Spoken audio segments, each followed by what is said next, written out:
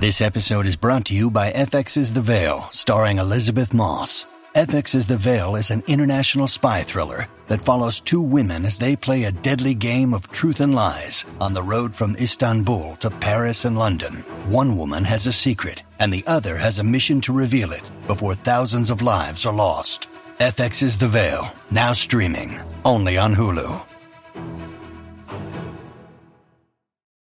When you need mealtime inspiration, it's worth shopping Kroger, where you'll find over 30,000 mouth-watering choices that excite your inner foodie. And no matter what tasty choice you make, you'll enjoy our everyday low prices, plus extra ways to save, like digital coupons worth over $600 each week. You can also save up to $1 off per gallon at the pump with fuel points. More savings and more inspiring flavors make shopping Kroger worth it every time. Kroger, fresh for everyone. Fuel restrictions apply.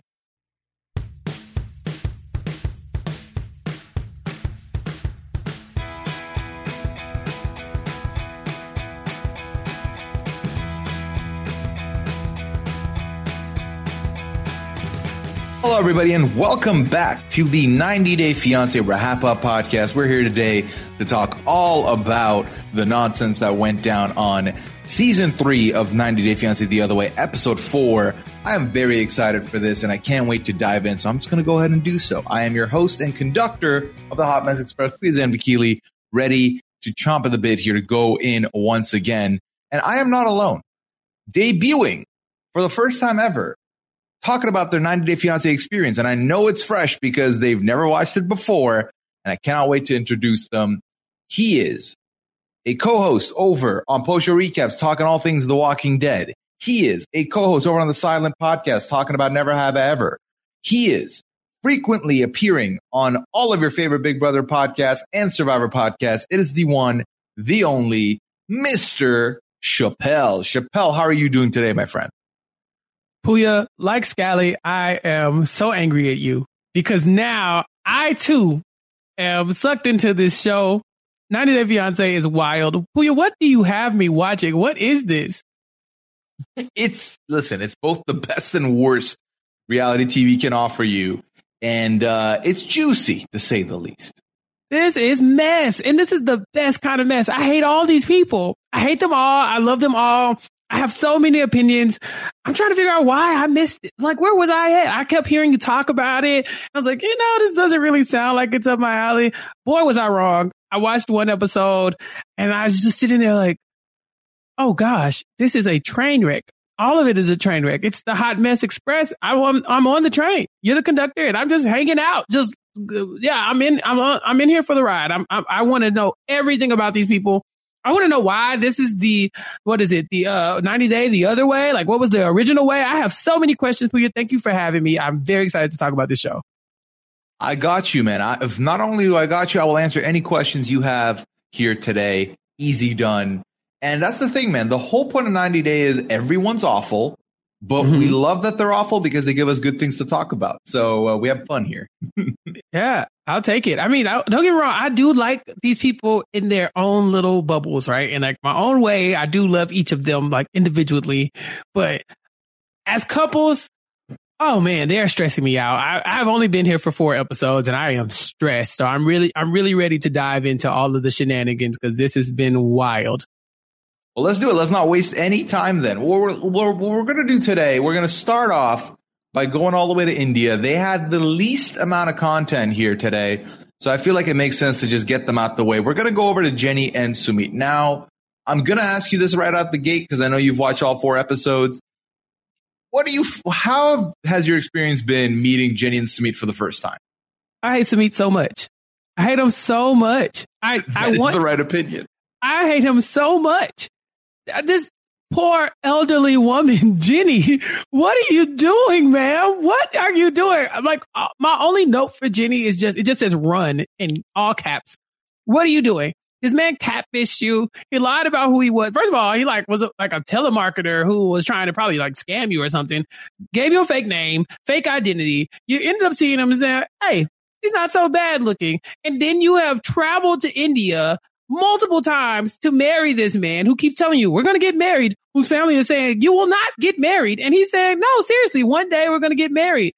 And you just keep having to leave the country because this man won't marry you. Jenny, what are you doing? What is happening here?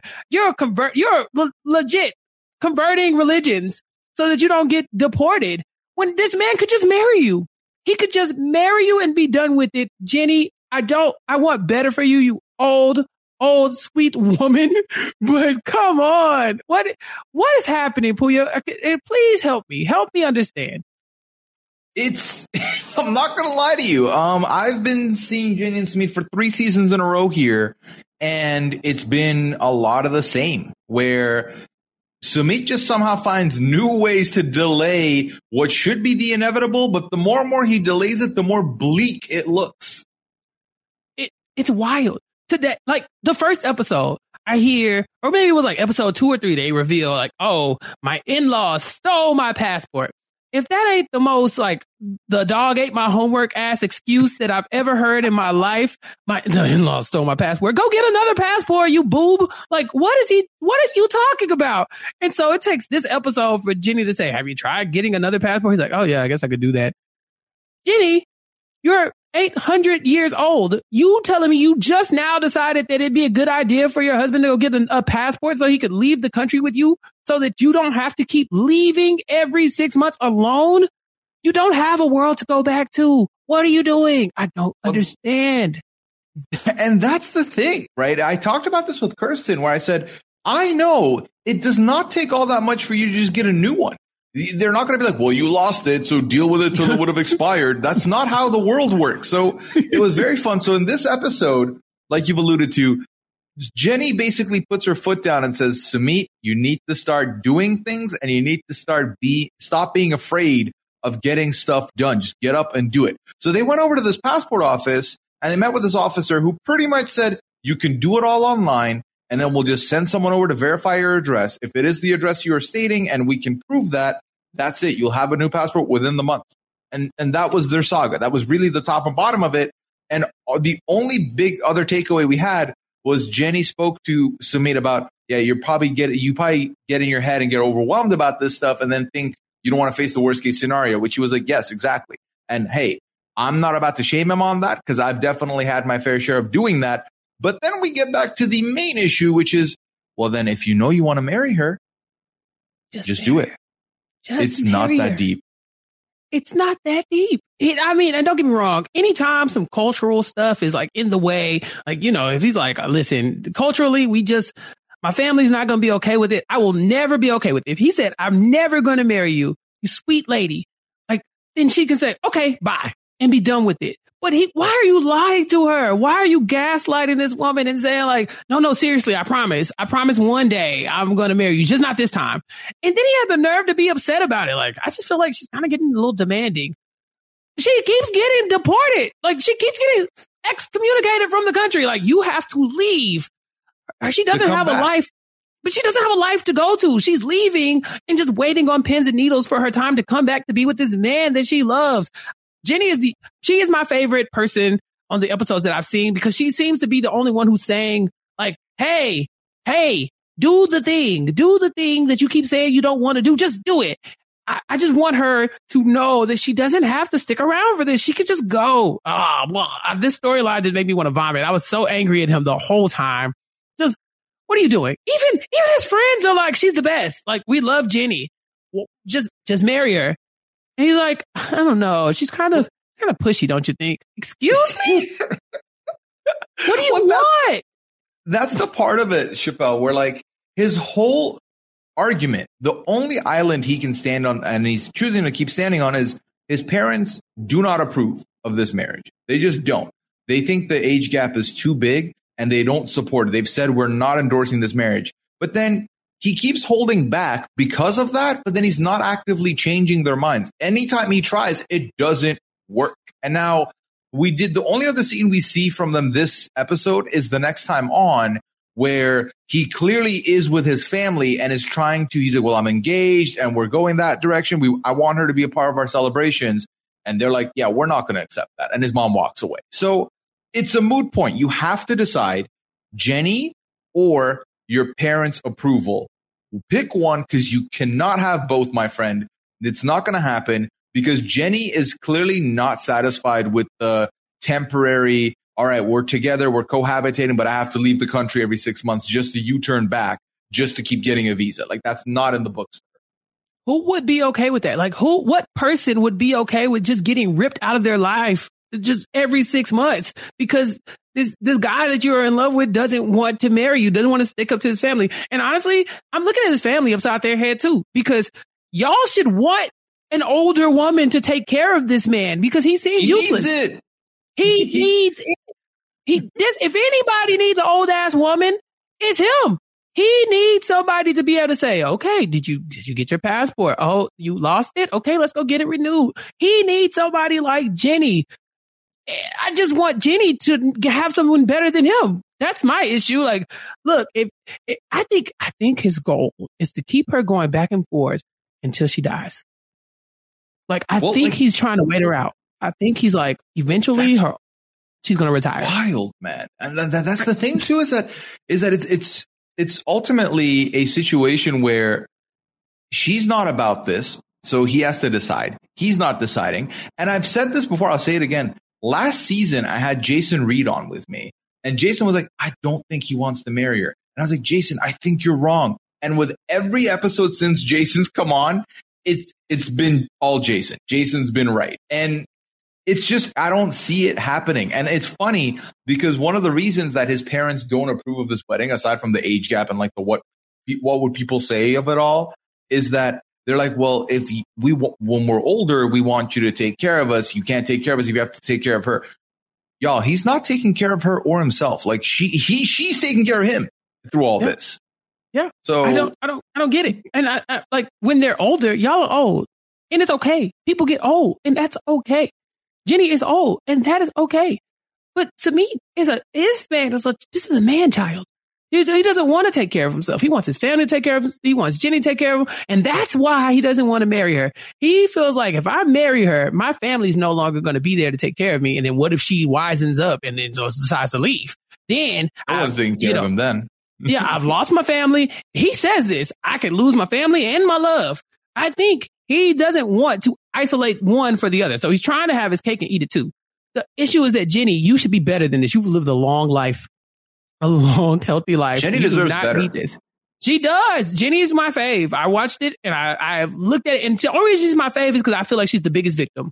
I feel like she's doing nothing wrong. She is literally just doing what this, and that's it. He said, I'm ready to marry you, and he's just lying. That's all. Just bold-faced lies. I do not like Samit. I'm sorry, I'm out. Yeah. No, and again, you have the popular opinion here. Like, we're all on the same page here with Samit.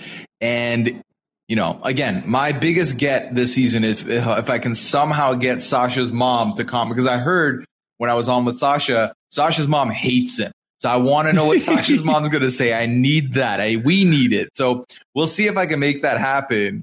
But that kind of leaves us here with Jenny and Samit until another day, of course. Well, let's go over and talk about Ellie and Victor now. So to set up where we were last time with Ellie and Victor, Ellie arrives to San Andreas, a island away from Providencia, not that far, but that is where there was, thought of if they evacuate the island, they'll be in San Andreas. So she's there waiting for him, kind of. So the episode starts with them where Ellie is now, she's obviously very worried. It's a very touching story with Ellie, man. I'm not going to lie to you. Hearing about how much hardship Ellie has had and how many people in her life have quickly passed to the point where she feels cursed. It was very sad.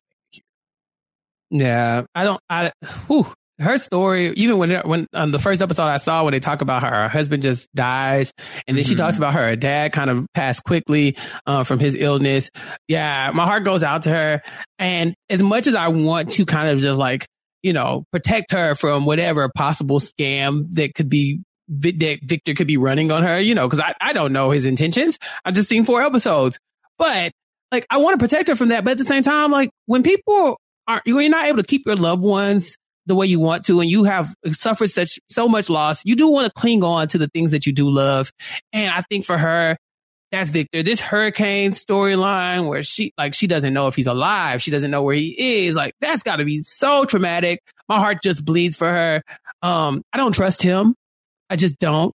But I really wanted her to find him and for that comfort just for her. Now, moving forward, now that they found each other, okay, I can start to look deeper into, how I feel about Victor. But this episode, yeah, I was rooting for them to at least reunite so it could take some of that weight off of her shoulders.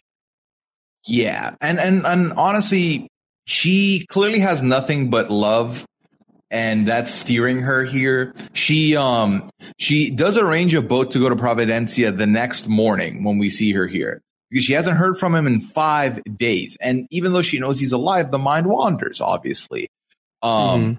But then, and then she goes away to buy some clothes and stuff to take with her. Then she gets the phone call that she's been waiting for. Victor has arrived to San Andreas. He's at the airport. So she's going to go meet up with him. And this is where I get excited, because like you, we haven't met Victor yet. This is the first time we're going to see Victor. Oh. And up until this point, everything we've heard about Victor has been with red flags because of the whole potential. He had an affair and then he lied about it until receipts showed up. And then he was like, yeah, I did. That's not a big deal. So it leaves you a little bit thinking, okay, well, this woman is leaving a very successful business to move with you here. What's going to happen with her? What's going to happen with you two? So when she's on the way to the airport, she does mention that because of all the things that she's gone through in her life, she doesn't feel like she gets many second chances. And because Victor has survived this Category 5 hurricane and the pandemic, which they do bring up, there's also a pandemic. That's two things in one to deal with. That's a lot of things. She says, I'm not even thinking about the affair right now. I just want to give this a second chance. And seeing them reunited at the airport was there were a few moments in this episode that gave me feelings. I was very happy to see them reunited. Yeah, me too. Like I said, I don't trust him. But when they have the moment where you can tell she's just happy that he's alive and he's just happy to be alive, whether he's scamming her or not, all that goes out the window when you can just tell that they're happy to be together. Even if it's just for this moment, it was very touching. The hug was just like, you could feel the emotion in the hug. But yeah, I mean, the red flag with Victor, I mean, they're just everywhere for me. I just like, oh my gosh, like, ma'am, save yourself. Don't it's almost like Jenny, just run. But I mean, they're together. She's made the move. Like, it's official now, right? Like, she is a resident of whatever's left of Providencia, which was horrible. I mean, seeing the wreckage and the preview, I'm like, man, it's so bad. And I don't want them to bond through trauma, Like, I don't want her to come to this relationship thinking like, I have to be here for him because he has nothing else. As far as like his assets, his house that they were working on, that she was basically paying for to have built. He doesn't have anything. So I don't want her to have her clown nose on, because she is trying to be there for him because life is too short, or because she feels like this is a precious moment because he survived this thing, or because she doesn't have a lot of other loved ones to cling to. I don't want that for her. I really want this to be genuine. So I'm rooting for them. Probably more than I'm rooting for all the rest of these couples. There's another couple that I'm really rooting for, but this one's high up on my list just because of her. My connection to what she's going through makes me really want them to win. So my fingers are crossed. Same. And she does mention at the very end of their scene that she doesn't want to overwhelm him with a bunch of questions, which tells me once the dust is settled and she now feels like she gets past the, oh my God, I'm finally with him, I think the conversations will start and we'll get a little bit deeper. Based on the little bit we've seen, I feel cautiously optimistic that Victor and her are the real deal. So we'll see where they go from here. Like you mentioned, the next time on, they do show us a little bit of because they do go to Providencia and they do show us a bit of the wreckage and stuff. So that'll definitely be coming up next week on the next week's episode. So we'll see what happens there with them. But that pretty much covers it for them as well. Again, we usually go through the shorter end of the stick here with the first couple couples. And then we're going to get to one of the more outrageous segments of the week. Outrageous couple. Look, Bumble knows you're exhausted by dating. All the, must not take yourself too seriously, and 6'1" since that matters, and what do I even say other than, hey? Well, that's why they're introducing an all-new Bumble, with exciting features to make compatibility easier, starting the chat better, and dating safer. They've changed, so you don't have to. Download the new Bumble now. Okay, round two. Name something that's not boring. A laundry? Ooh, a book club. Computer solitaire, huh? Ah, sorry, we were looking for Chumba Casino. That's right, ChumbaCasino.com has over 100 casino-style games. Join today and play for free for your chance to redeem some serious prizes. ChumbaCasino.com. No purchase necessary. Void where prohibited by law. 18+ terms and conditions apply. See website for details. Okay, round two. Name something that's not boring. A laundry? Ooh, a book club. Computer solitaire, huh? Ah, sorry, we were looking for Chumba Casino. That's right, ChumbaCasino.com has over 100 casino-style games. Join today and play for free for your chance to redeem some serious prizes.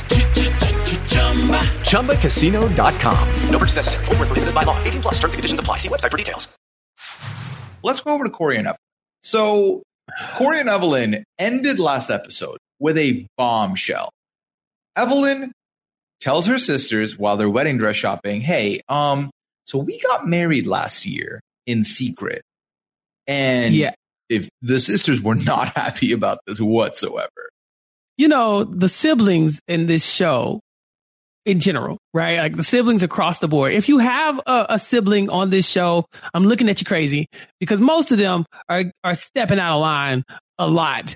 And her sisters are wild. They have no remorse. They have zero time for Corey and his nonsense. They call her Senora Estúpida because she got married. I screamed because I think that is the funniest thing ever. Like I am anti her sisters. I'm like, y'all support this woman or leave her alone. But they are mean. It's kind of funny, but they are so mean.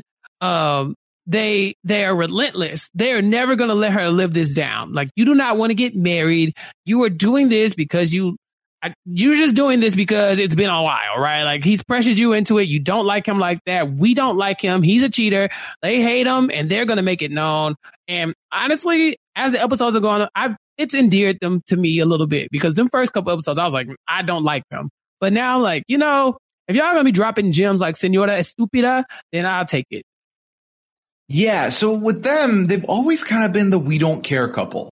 Anytime they've been on, I'm like, I don't care. Liana does not like them. She doesn't care. But when it comes to this segment, I feel confused about how I feel about all of these people. Because like, I would feel an ounce of sad for Corey, but he's a bit of a horse's ass in what he did in Peru. But then the rest of the family, they're not nice at all. So, and this is going to be specifically for those of you who may not have watched this episode and are just getting the retell here. I got you with the details. Okay. So basically the reason they got married was last minute decision. Evelyn, even up until after the I do, was feeling regret about it. We already know Evelyn has not really ever seen herself to be someone to get married, but they did this because Corey's visa was expiring and they needed Corey to stay. Sumit, this is what you do, Sumit. This is what happens if you love the person and you want them not to have to feel hardship, Sumit. Mm-hmm. So simple. So simple. Yeah. I hate them. It's right there. The solution is right there. So the sisters are mad because, well, not only do they not like Corey, but they also believe that as sisters, we should be able to give you our advice and our opinion, and you didn't let us tell you those things. And apparently we find out that Corey wanted to tell the family about the marriage, but Evelyn did not. And Evelyn swore him to secrecy. So that was a part of it as well. Now, then the sisters bring up a good point, Chappelle. They're like, so you were married, but then you decided to go on a break but you were still married. But then so when he went and found this Jenny in Peru, you were married. So he cheated. That is the definition of cheating. Question mark. Yeah, question mark. Puya, you know, this storyline here has been fun for me because I've been on a roller coaster ride. The first episode, I was thinking, why is she tripping? If y'all was broken up, then if it was a break, it was a break. Like Scotty said, not likable Ross and Rachel. That's them. But like, as it has developed, I was like, oh, well, from her standpoint, you were married when this happened. So break or not, it's still cheating. And so through that lens, I can see where she's coming from. Now, if I'm Corey, I don't care. You told me that you basically broke up with me in the middle of our marriage and then told me to go live my own life. And so I did. And now you're upset about it. You don't want to be married to me. Let's be very clear. We're only married because that's the only way I can stay here. So it's not like the marriage is this bond that's supposed to keep me from straying. I'm not straying. You broke up with me. So it has a lot of layers, and I really like that it's so complex because for a second I was team Corey, then I was team Evelyn. Now I just don't want them to be around each other. I really want them to find love elsewhere. I think he really, really loves her. I don't know if she loves him. And listen, for someone who's only watched 4 episodes of them, you've nailed it. It's always been do you really even mess with him like that? I don't think you do. But that's the thing. I feel like from her side, right, if she was so hesitant on getting married, and for Corey, and I think she never expected it because we all, Corey clearly loves her and all that. But then Corey goes ahead and does this thing with the mysterious Jenny. And now it's a lot of red flags and it's a lot of problems. And she already doubted getting married, but now she feels stupid.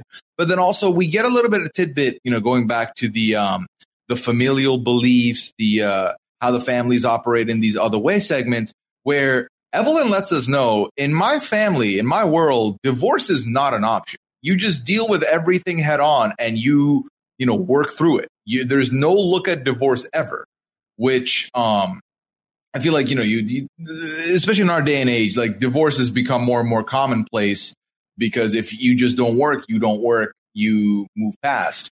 But if she's also grown up in this environment where that's just not a possibility, then how are you supposed to tackle it? And with her family's ideas of him, they don't rock with him. So this is a horrible situation to find yourself in. Well, she says that, right? She says like, oh, we don't really believe in divorce. But when she's talking to her sister, she's like, look, we got married. We're going to get married to save him. And then we're probably just going to get a little sneak divorce. Hold on. Which one is it? Is it that you can't get divorced because it's a familial thing and this is like tradition and cultural? Or it's, oh, you can get divorced if you got married for the visa only? Because if that's the case, then why are you so rigid on this idea that he went out and had this quote unquote affair while y'all were separated? You shouldn't, which one is it? It's like she wants to have it all ways. Like, yes, you are tied to this marriage, even though I broke up with you while we were married. The marriage also doesn't count because I plan on getting a divorce from it, even though I don't believe in divorce. But if we get really married, like if people find out about the marriage, then we can never get divorced. But secretly, if nobody knows, I won't allow you to tell anybody, but if nobody knows, we can't get a divorce. But also, I'm going to tell people she's doing a lot. I can't rock with her. I can't do it. It's a lot. It's too much. I want her to pick a stance and just go with that. Like, you married this man to save him, but that marriage is your bond and you are not getting a divorce and you do not appreciate that he cheated on you, then that's fine. But if it's, well, I got married to him to save him from having to get deported, but it was a play marriage. Like, this marriage really didn't matter. It's like, okay, well, if it didn't matter, why are you telling your sisters he basically committed adultery? Which one is it? Then you're also getting, remarried with a full ceremony too. This couple is why I do crown this show the Hot Mess Express. For this reason.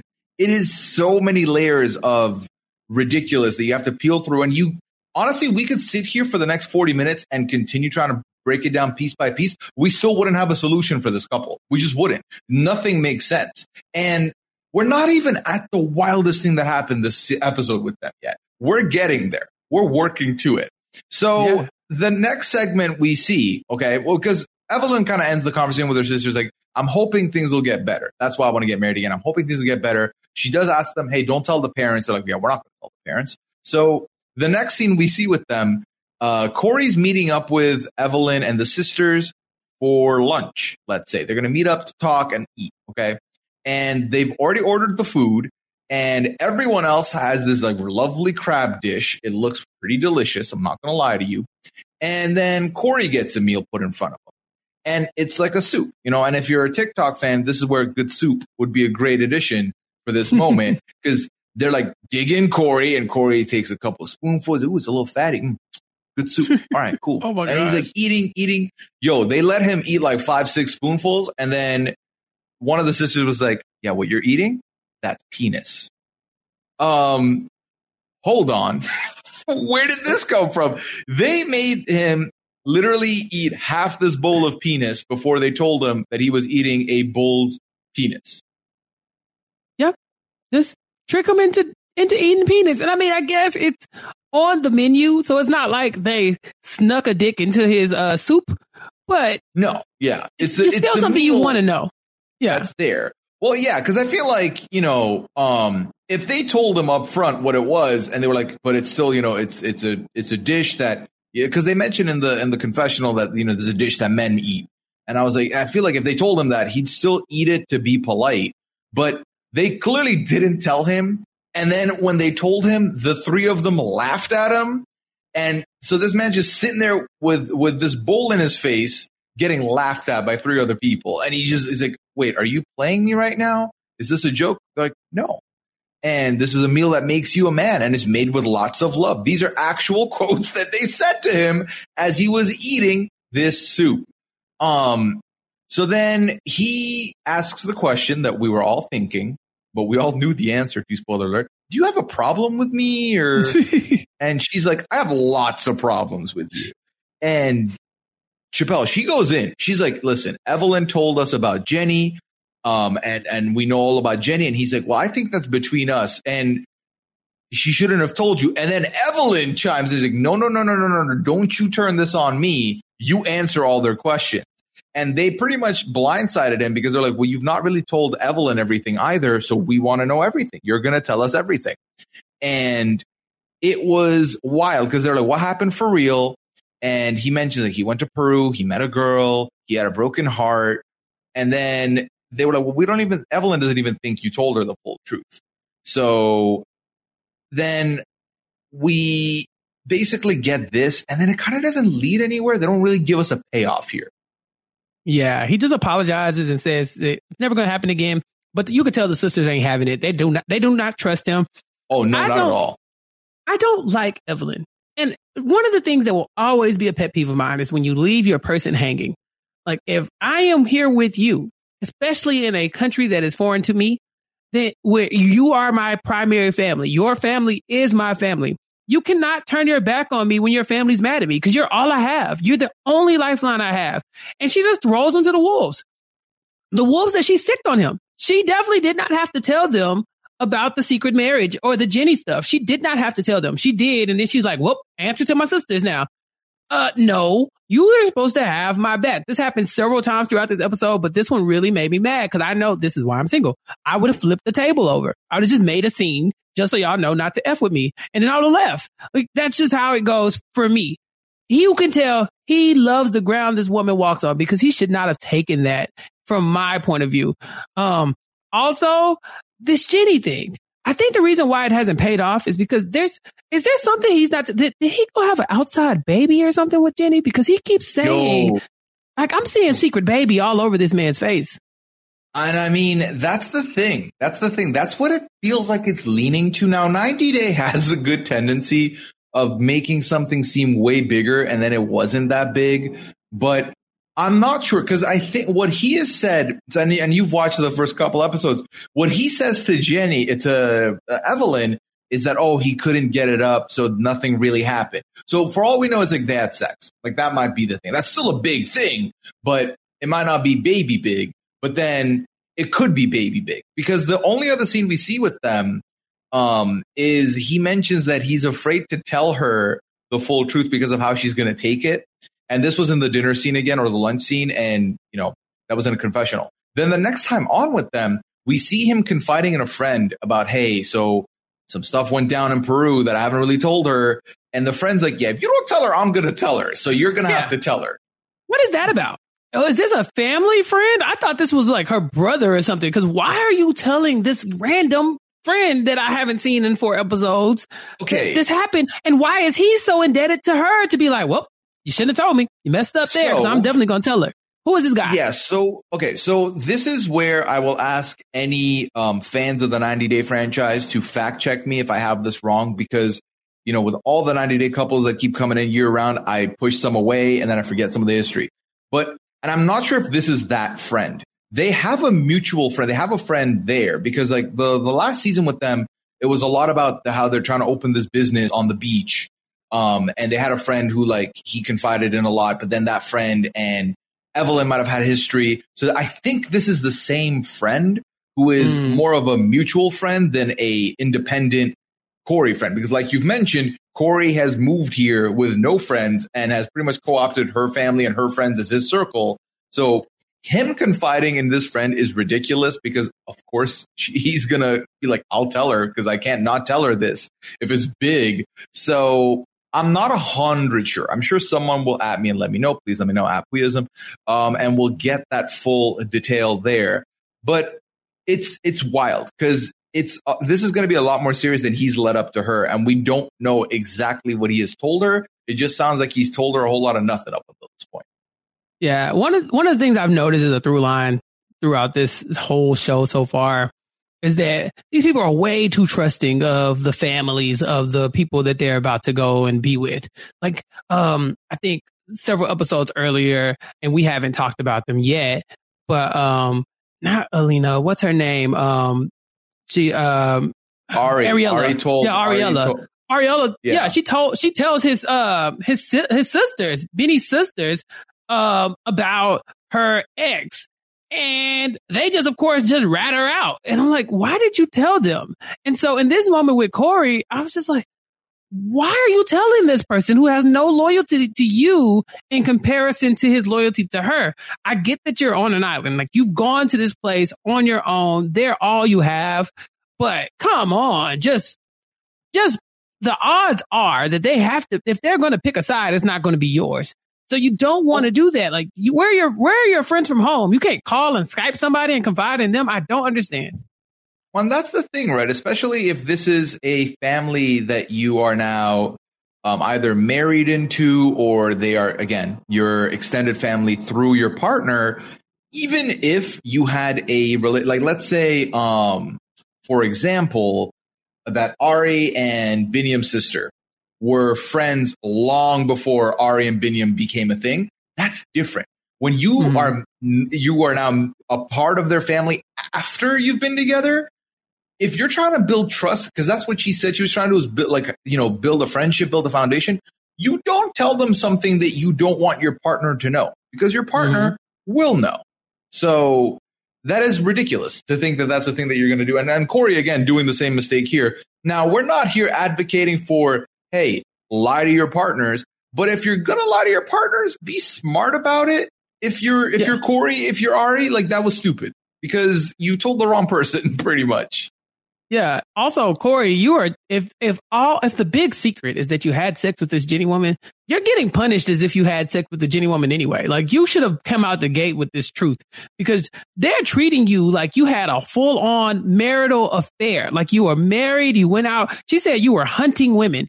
You were married. You took your wedding ring off. You hid it in a nightstand. You brought some like hussy over, Jenny, and you had this tryst in the night, and now she can't even look at you because you cheated on her during your like the sanctity of marriage or whatever. Like that's not like you're getting punished like you did that. That's what happened, from her point of view, but you didn't even tell her that. You told her like, oh, you couldn't even get it up. So nothing really happened. And they're treating you like you went out and had a secret baby or something.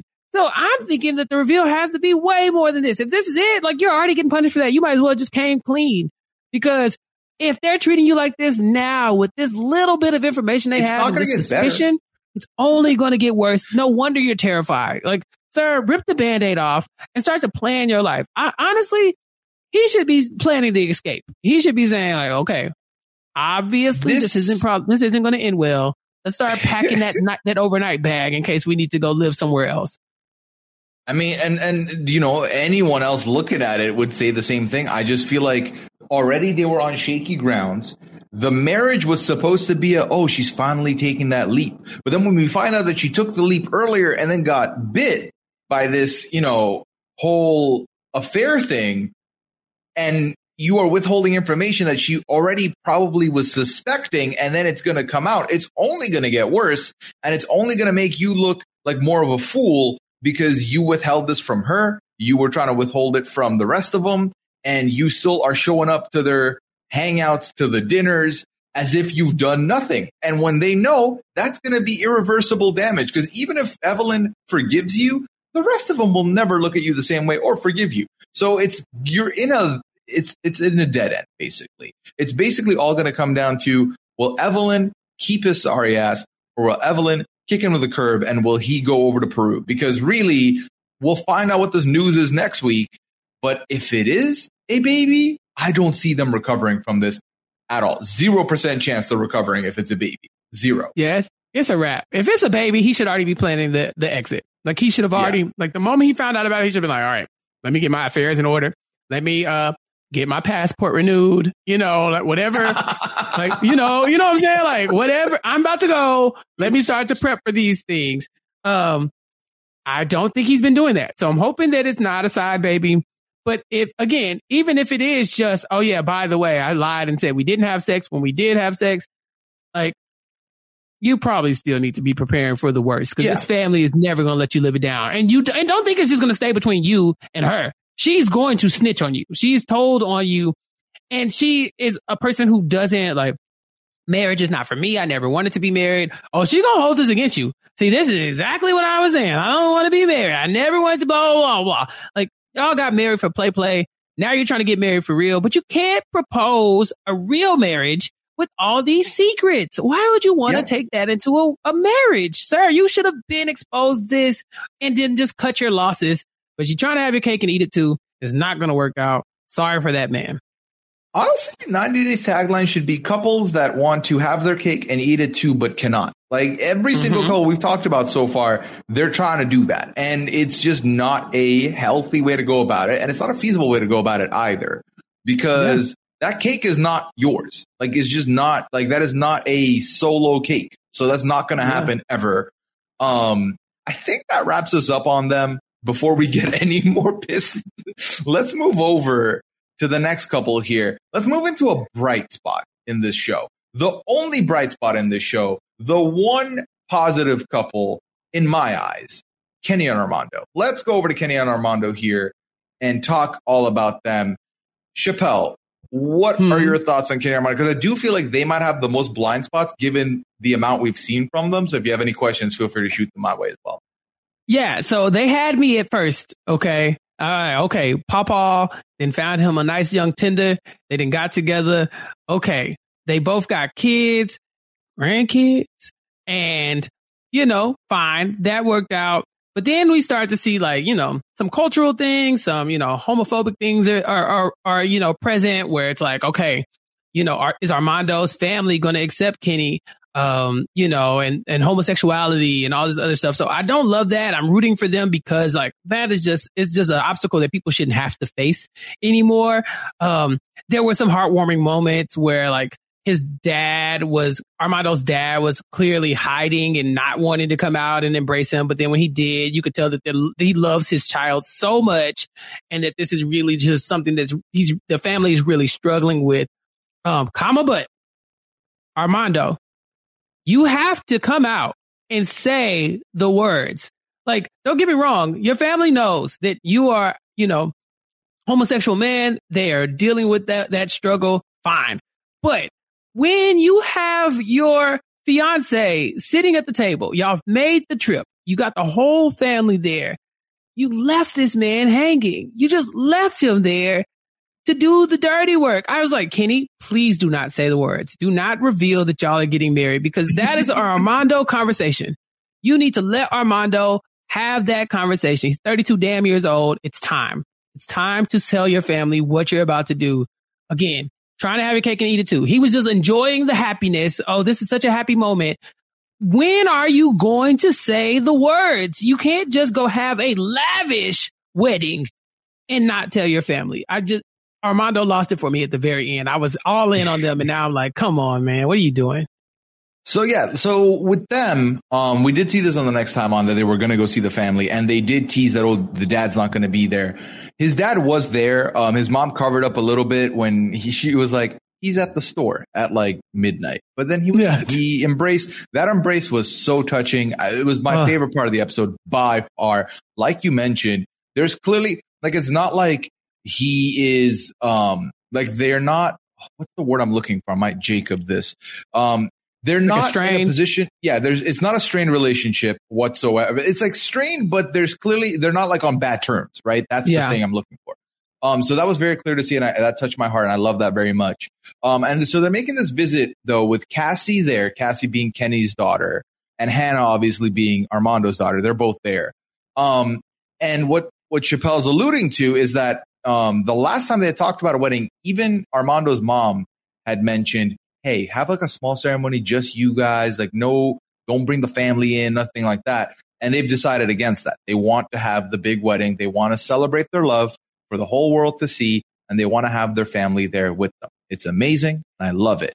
The problem here being clearly Armando's struggling with letting this out and starting the conversation. Now, I'm a little bit more forgiving in that you watch where they were at, and he's seeing how happy his dad is. His dad is at the dinner. This is more than he could have ever expected for the family to be at. So he's a little bit scared now to just let it out. He's backtracking. And Kenny called this. Kenny in the confessional was like, I can sense Armando is backing because we've not approached the wedding talk at all at this dinner. And then the next confessional was Armando being like, yeah, I'm scared. I'm not sure. I'm not prepared for a non-positive answer when everything is peaceful and nice. Because I feel like this is the first time in this relationship that Armando has seen his family all together. Like his family, his partner, his kid, like everyone is here eating, being happy, and it's an amazing sight to behold. But like Chappelle's mentioning, this is an important thing that needs to be put out, and it has to be approached at some point. Now, the good news is because it's the first night, there's still time to do so. And I believe in the next time on, we do see him broach the subject with his dad. So that'll definitely be happening, which is good. I just love these two so much. I want them to be the happiest couple in 90 Day history. Yes. And I feel them approaching it. It just, it always goes back to everyone wants, no one wants to be in a situation where their family is rooting against them or disproving. Everyone wants their family to be happy for them, to be proud of them, to be rooting for them. And it's a very hard thing to hear if that's not the case, right? So in like all of Sumit's faults, that I understand. But the difference here with Sumit and Armando is that Sumit has put it out there. They've made it known that they are not going to budge. And Sumit is just letting it die in purgatory when he should either let Jenny go or, go get married to Jenny and like deal with the repercussions later. And I think Armando is not like, I don't think if Armando gets a negative answer here, he's going to leave Kenny high and dry. They're going to be together. They're going to get married. It's going to be fine. But Armando is nervous because, again, Armando just wants everyone to be there, be happy, and celebrate their love together. Yeah. If any couple I'm rooting for, it's this one. I want them to work out and live happily ever after. But I mean, it's just one of those situations where you have to rip the Band-Aid off. You have to deal with, the turmoil that's going to come from this big reveal. But, like if any couple is going to have like a spinoff show, this is the Modern Family that I would want to watch, right? Like, because if you think about it, like Kenny is old, but like older, I would say, almost 60. He's got grandchildren older than Armando's daughter. Like this is good television material. Them sitting around the dinner table, everybody's crying because they missed their family. Oh man, this was super touching. The hugs. This little segment in and of itself, this is how they should be promoting the show to the feelers, right? Like for the mess, yeah, you can go to all these other couples, but for the feelers, this was good content. It was touching. I liked every second of it. Yeah, and then for all the Angela and Michaels, we get the Jenny and Sumits, every messy couple. This is the one couple that needs to be put on display and celebrated, because they have fought so much adversity to get here that was outside of them. Like and I mentioned this on all the podcasts, they have not been really in a place where they've had trouble with one another. All their troubles have been external, have been cultural tie, government tie. So it's been different. So I'm rooting for them with everything I've got. And then in the next time on, he does mention, so spoiler alert, Armando does ask his dad or tell his dad about the wedding. And his dad essentially says, I can't give you an immediate response, which then we see Armando tearing up about. But I have to wait to see the episode to know exactly what happens there, because again, TLC loves leaving us with the worst thing happened. And then it's like, oh yeah, he was there the whole time. So he might be like, I can't give you an immediate response, but okay, I'll do it. Like, it's kind of that kind of thing. I feel like that's where we're going to head with them. And we're both rooting for them, and I'm sure you're all rooting for them too. So that's perfect. Now, this is the storyline that's got me coming back, Puya. This is one where I'm like, okay, I might be all in. I want to see what happens with this one. So, okay. Well, I'm intrigued by this next one. And before we dive into their stuff this episode, I have to get your take on the first 3 episodes with Steven and Alina. Okay. This one is a lot. Okay. I just don't, Alina, this poor girl, this poor woman, I just don't think she knows what she's getting herself into. I don't understand how this came to be. I don't get it, but I really don't think she knows what's about to happen. She has trust issues with him because he clearly has asked her for whatever reason if he could date other people, which I think had he never asked that question, she would have never questioned his loyalty, because it doesn't seem like he has a lot of prospects or would. I just don't think he is the go out and cheat on you type. But finding out that this entire time he's so pious about his beliefs and saying like, oh no, I can't even trust myself to cohabitate with you because we might sin. And he's not even a virgin. Puya, I damn near threw my laptop across the room. What? Are you kidding me? He's like, I just don't trust you. You're just so sexy. I just don't think we can just stay in the same apartment and not have sex. Meanwhile, he's like, yeah, because I had sex before. Sir, this woman is terrified. She's moving to another country. She's never been away from her family. You're like, yeah, you go live by yourself. She's terrified. She also doesn't trust you, but she's afraid. And you're just like, yeah, let me go live in a hostel, because what if the sex monster comes back and I have to, feel away? I don't want to be too close to you. Like, y'all are going to spend every day together. I'm assuming you're trying to get married. So the sex monster could pop up at any time. Y'all could be walking to the bodega or something and the sex monster pop up.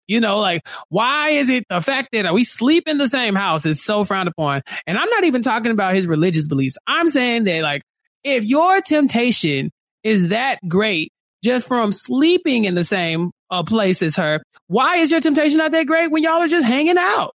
During the day, y'all are going to be together all the time. So I don't like him for that reason. I think he's so young. But I just think this girl, she's in over her head and she just does not know. I think she's going to find out. But man, I wish she would have found out way before she moved to Turkey. Yeah, well, so that's the thing with them. He is riddled with clear inexperience of both the world and relationship, just based on how he sees things and how to him, it's very she should, because of our faith, she should be okay with staying apart.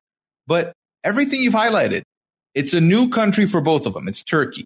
She's never been. She clearly has never really been away from family. She is young. She's like 20. She's a youngin' too. She's a baby. So, yeah. So for her to move and then move with the understanding of we are going to move.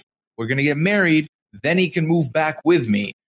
And he is the one that will protect me while I'm in this foreign country that I don't know the language, that I don't know the neighborhoods, that I don't know anything about. So it's not a ridiculous request for her to be like, hey, I don't want to stay alone during these 3 months. And I feel like that is not a ridiculous thing to ask at all. And it just sounds like to me that she's, been through with everything he said every step of the way. She's followed him, right? And I feel like he is the one that has all these demands or requests, rather, that she is following. So basically what we're discussing here, folks, is that they're in Turkey. They meet in Turkey. They have a warm embrace at the airport. Again, one of the few bright spots on the episode where everyone's loving and feeling happy, and I was happy for them. But then on the way to the airport, Alina's mom does tell her, mom, hey, he wants us to stay in separate places. And her mom was like, yeah, you do not fold on this decision. Force him to stay with you. That is not cool. And just off of this conversation, she was like, yeah, I don't want to tell my mom that he's talked about dating other people because that would just make everything worse. She won't let me leave. So I'm not going to say that for now, but I am going to put my foot down. And she does put her foot down on this the whole episode. And they have quite a few scenes. And in every scene, this comes back up again and again and again. So then what we see is they arrive at the Airbnb that they're staying at. It's a very nice, quaint place. It's very cute. Very nice. And what bothers me more than anything, Chappelle, okay, what bothers me more than anything, he keeps making it an us thing when being like, I don't want us to have the temptation of having sex every night. Sir, she has not lied to you. She is saving herself for marriage. So she, and she like every other person, has self-control to not do something if that's the decision y'all have mutually made. So the only person sweating it is you. And the only person being ridiculous is you. So don't make it an us thing. She clearly is going to be okay. It's just you. And I'm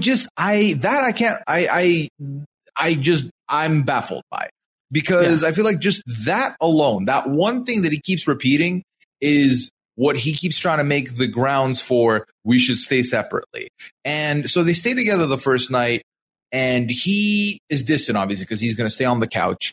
And then, before they go to bed, he brings over the Russian scriptures and he reads a chapter with her on it, which she was like, this is not the first night I imagined, which I think everyone knows the first night of anything when you see your partner after a long time is very intimate. You're close. You're hanging out till like the wee hours of the morning. None of that is happening here whatsoever. And then the next morning, he's like, hey, can we go look at the hostel that I booked? And maybe you'll change your mind if you see the environment. And she says something so salient here where she's like, if he doesn't trust himself around me, why would he trust himself around other women? Especially if he is alluded to potentially wanting to talk to other women, which is another problem hanging here on the doorsteps of this couple. Yeah. I mean, if he was saying, we will stay together and we're going to have a, curfew of after 9:30, we will never see each other, right? Like we could talk on the phone, whatever, but you go to your room, I go to my room or whatever. That would make more sense than let me go stay at a hostel where there are men and women leaving all the time and coming in. And like a hostel is basically like an open space hotel sometimes, like it's just this little cubicle where you can sleep in for the night. And people are coming in and out of there all the time. So it's kind of like, why are you so like, oh yeah, I'm so secure that I won't be tempted by any woman who walks in here. But there's one woman who has agreed that we will not be tempted together. I can't sleep anywhere near her. It's fascinating and I hate it. I hate every second of it because I think what happened is, and I feel bad for him, is he did something that shook his faith. He's clearly very strong in his faith, but he messed up. He sinned. And he's like, oh gosh, the only way I can undo that is by overcorrecting and by saying, no, we will never, that will never happen again. I would rather nail my hand to the wall than to fornicate, And so for his perspective, he's got to go like completely in one direction, way too far, just so he can say, okay, like, look, God, I'm trying, right? Like, look, I'm trying so hard to right the wrong. And if she hasn't suffered through that, then that's fine too. But we are not screwing that up again. That's how it's coming off. And that's really painful to watch because you get it. Like if you're strong in your faith, then you don't like to let down your religious beliefs. But man, he's putting unnecessary pressure on her, forcing her to live by herself when she clearly doesn't want to. She's been very clear this is not okay with her. They have this argument from the moment they leave the airport till she gets to her Airbnb. Like, at no point is she like, oh yeah, that's fine. She's saying, no, you told me that we could stay together. Like, I do not feel safe. And he's always like, no, let's just talk about it. She's like, I don't want to talk about it. I am not okay with being in this country alone. And his beliefs are just so strong, and whatever feelings he has, the infidelity, that part I'm not really worried about. For me, it just doesn't seem like something that she really has to worry about, but I understand why she would be, considering he brought up seeing other people. But leaving her hanging when she's very clearly alone in this country, you brought her here, like y'all met up here with an understanding, and then you like backdoored and got the secret like hostel booked. Like, I don't like that at all. Also, he's kind of goofy. Like, I think that kind of comes off endearing online and when you only linked up for 2 weeks. But when they get ready to walk to the hostel the next day, he's like, hey, let's do a walk. Like, let's wear matching outfits. So she gives him his little complimentary outfit to what she's wearing. She's wearing her sundress. They're like little puppy love, walking hand in hand. And then he's like, wouldn't it be cool if I jumped in the pool? And he just jumps in the pool. Fully dressed. Full clothes. Yeah. Fully dressed. Yeah. And then it's like, okay, let's finish our walk. No. You're walking like just walking around soaking wet in this new community. We just moved here. Like, why would you not, for one, change clothes? But why would you do that after we just spent all day we spent all morning getting dressed? Why would you jump in the pool? So I think his impulsiveness and his childlike behavior is not something that she's going to latch onto too much in this new world. Like, you need support. And I don't know if you're going to get that from him and whatever he's got going on in his maturity level. I think that's what the real issue is going to be with this couple. Right. And I think one of the things he also brought up in addition to all this is that and this part, again, this is where I would ask anyone who is an expert on the subject or would definitely know more than I do. He keeps bringing up that he wants her to get baptized into the church and that the church might not look kindly to them cohabitating pre-marriage. So that is something that he keeps bringing up, but I don't know exactly what that entails. But then she thinks because of this coming up again, she feels like he's putting it on her. And she says in a confessional that this feels like an excuse to her. And that if, the whole matter is let's test our faith, then isn't you being in the same place as me testing your faith? Isn't that a good thing? And I do see what she is saying. Also, to talk about like the childlike behavior, he refers to sex as scootily poop twice. So, and I spelled it. Yeah, and I wrote it down to like give someone the spelling if they were like, "What are you saying?" SKOODILYPOOP. So it is poop at the end. Scootily poop. And I was like, if you're referring to it as scootily poop, you're gonna be fine. Like, you're not gonna do it. It's gonna be okay. You're fine. Like, you don't worry about that. You're gonna be okay. But no, I mean, there's a myriad of reasons here, Chappelle. And then the main reason why maybe Alina does not understand his insistence on this being an issue is because she doesn't know that he's not a virgin. She doesn't know that he has, had his faith shaken through himself in the past, because he hasn't told her that. And now he's scared to tell her that too, which again, we go back to all these other couples we've talked about. Be honest, because if you don't do the honesty, you're not going to be starting on the good foot. First of all, the second thing is when we see the next time on, and they talk to someone in a authoritative position, like an officer or something, who basically tells them they need to start the process as soon as possible. Stephen is clearly not ready. He's like, I wasn't ready. And I'm like, well, you knew why you came here. You came here on a visa. It's the 90-day visa. You're here to get married. So why is it going to change whether you should get married or not if it's 2 days earlier, 2 weeks earlier than what you may have thought? How are you going to get ready in that time if you didn't already come to Turkey with the idea that you're getting married? Because wasn't the plan you go into Russia next? So you were getting married no matter what in this 3-month period. Why does that change for you? Yeah, he in his head, he was moving to Turkey to date this woman.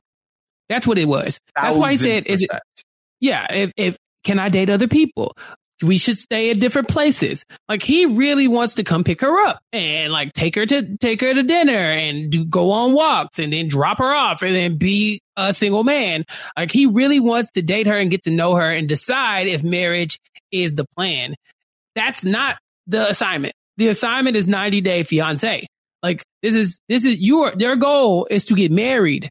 It's not to date, to decide if you want to get married. You relocated to a completely different country and you dragged her with you. That's the thing. Like, if it was just you coming to live in, is she from Russia? She is from Russia. Where's she from? Yeah. If you were just going to live in Russia and this woman didn't have to uproot her life to be a part of this, then yeah, fine, whatever. You can go date her. If it don't work out, you can go home. But she has uprooted her life. You have uprooted your life, and y'all now are dependent on each other for survival as well. And it's like, this is not the time for you to be dating. So if these people say, yeah, you need to get married sooner, you move to Turkey.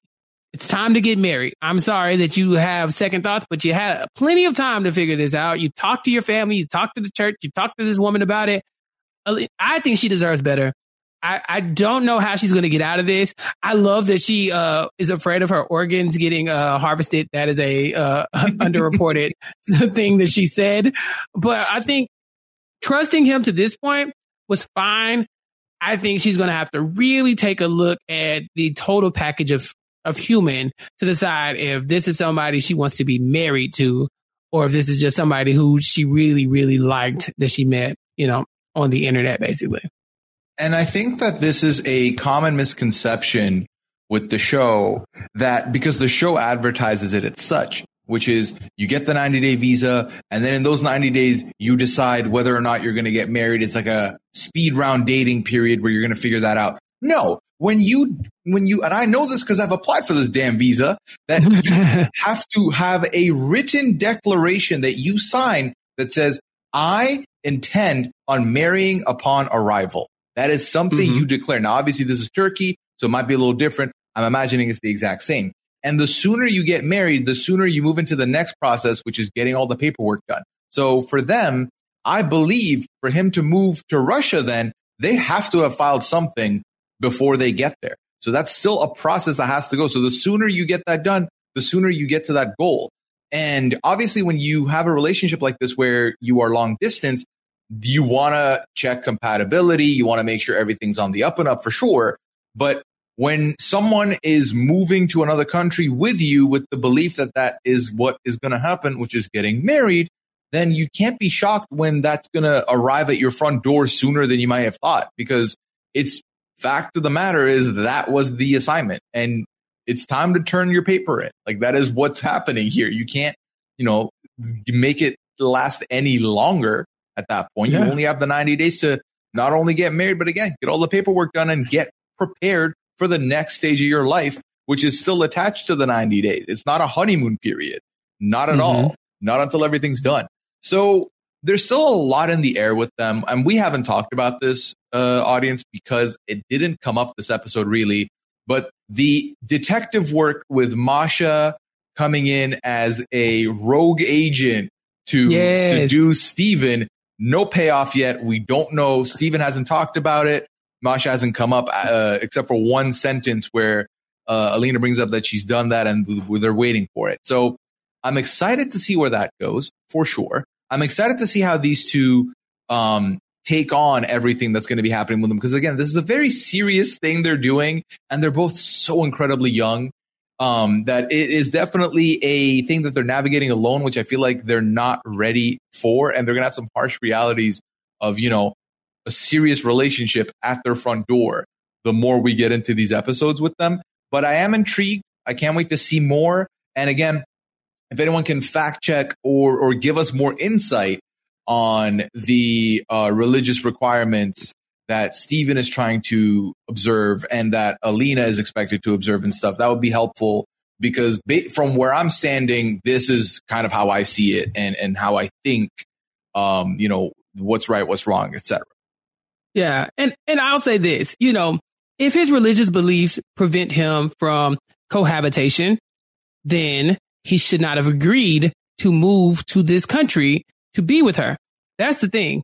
He should have said, or, we can't do that. Or preface Absolutely it, not. Or preface that, hey, yes, but we'll have two separate places. Like he sprung it on her right before she was about to leave on the flight. Sneak attack. That's exactly. Yeah. And he's known. This man is in. He knows his religious beliefs. He talks about how important this was something he sprung on her. Sneak attack. Pow. What I'm saying is, he should have said from jump, this is non-negotiable because of my faith. Because he told her, you have to convert, you have to get baptized into religion, or we cannot be together. And she said, okay. So had he said, we cannot live together, and she said, okay, that's fine, then you go there. She should not have any complaints. If she does not feel safe, get a dog, a gun. I can come over for certain hours. I can make sure. But, you made your intentions clear.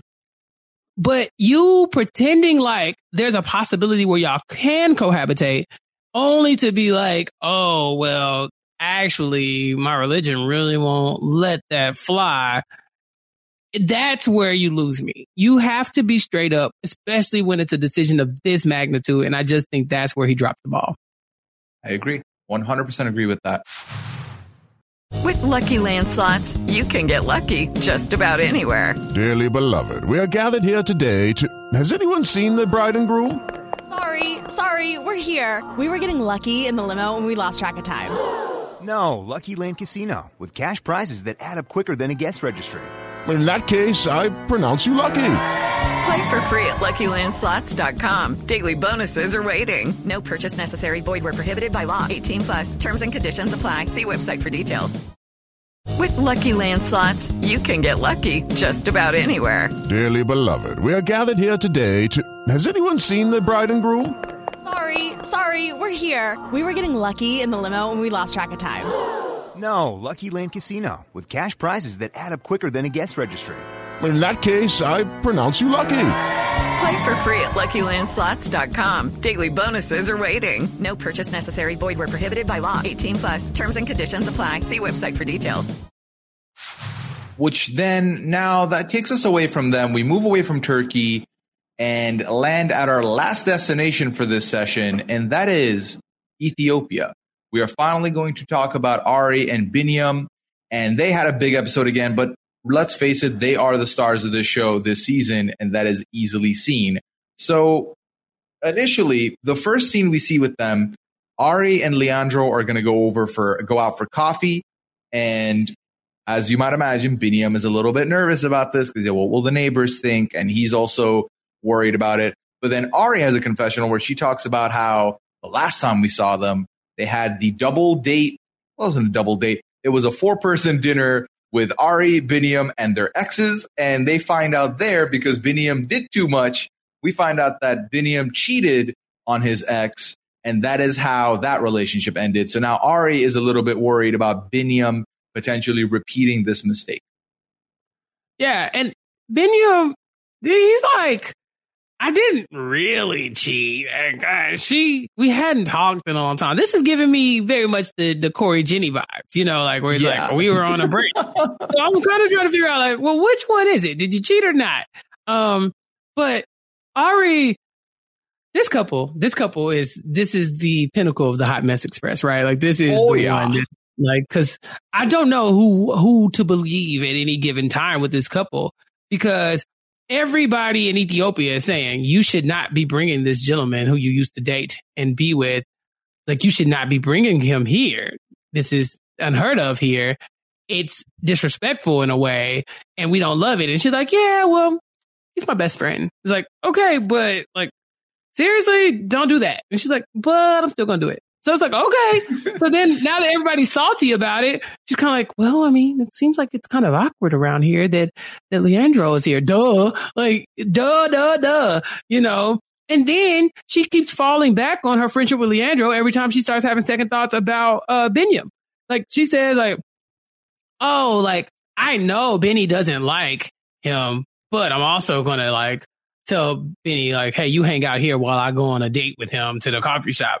It's like, yeah, from your perspective, it's just you and your friend hanging out. But this is clearly making this man uncomfortable. It's very much making him uncomfortable. And if you weren't willing to clear that up before you had this man come, why are you doing this now? Why are you trying to, like, just randomly shoehorn this consensus, like, oh yeah, we're all in agreement that this is fine, into your relationship when it's clear that it's not. Nobody is okay with this except you.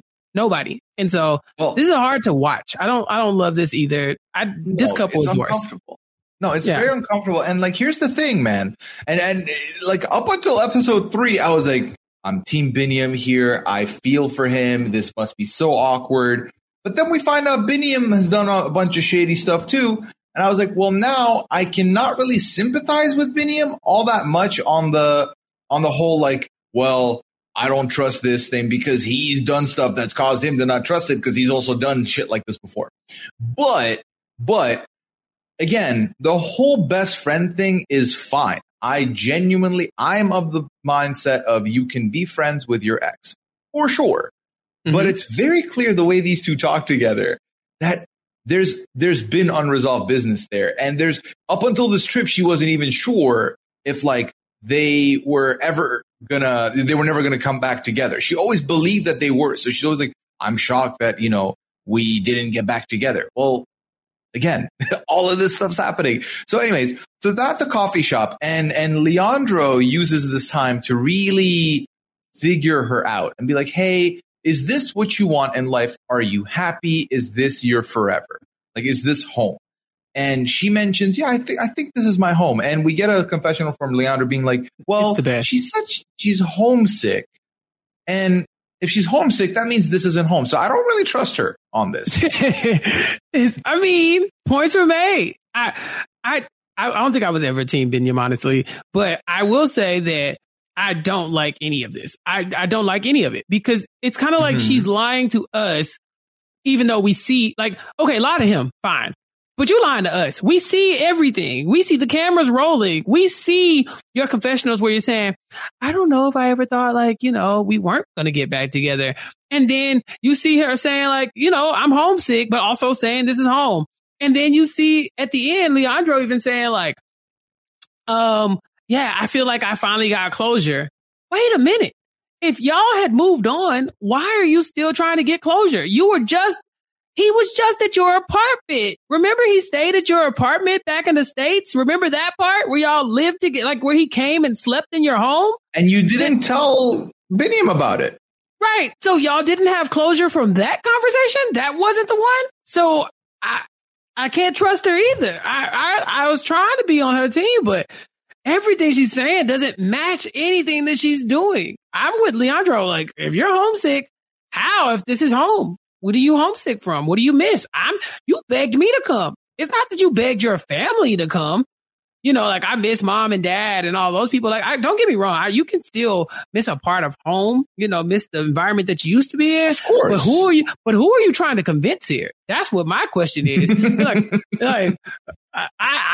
would understand if you said I'm homesick. Everybody would be okay. But you're looking at Leandro like homesick. What would give you that impression? When you called him and said, please come here, I'm homesick and I want to see you. And the family that I have adopted here is not enough. So yeah, I don't know. I don't like it. I don't like any of it. No bueno. Yeah. And Leandro, continues. And here's the thing with Leandro. Throughout this whole trip, do not think he's ever really not meant well. It's clear that he's been brought into something that he didn't realize how sticky of a situation it was going to be, but it is. But he kind of fronts a couple more questions about this to kind of see if she believes Biniam's the match, Biniam's the one. And she mentioned that she wants to marry Biniam, but he might not know how to be a husband. And then she says, it would be nice if I was with someone that was easier to be with. And again, that's when I throw my hands in the air and I'm like, oh, what do you want? Like, do you know what you want? Because I don't think you know anything. You don't know what you want at all. Yeah. What? You pick somebody who's not easy to be with and then be like, it'd be nice if I was trying to marry somebody then don't marry him. If it's that hard for you, like there's another option. Like, I want to marry him. I almost feel like she doesn't think not marrying him is an option. And hear me out, Pooyam. This is just follow my train of thought here, right? The family is very accusatory of her. They think, oh, she's going to be just like Benny's ex-wife. She's going to snatch up her kid and they're going to go to America and we're never going to see it again. So I wonder if she's like, I have to stay here now. Like, I cannot do this to this man. Call their bluff? well, I can't do it to him because one, she doesn't want to see him in pain like that. But also, what if they're right about her, right? What if, oh my gosh, I do want to take the child and I do want to go back to America. Yeah, you horrible white lady. How dare you come to Ethiopia and do this? You know, like I could imagine the weight of that just being on her. She hasn't said that. She's made it very clear that that's not her intention to ever leave. But I mean, do you even have the option to leave with like, you know, with like a clear conscience now that everybody is accusing you of being the one to snatch the child away from his father? And they're relentless as well. It's not like they made one offhanded comment. They're literally sitting across from her saying at certain points, so when are you taking the child? Because we know you are.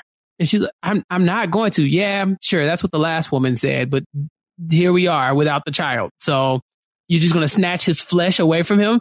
So I don't know which one it is. I don't know if she's really having second thoughts, if she even allowing herself to have second thoughts because she very well, you know, doesn't want to be that person, or if she does still have feelings for her ex. I don't think there's anything there between her and Leandro, but just the like implication that you would bring him knowing that so many people have told you like, this really don't fly here. Like we don't really do that here.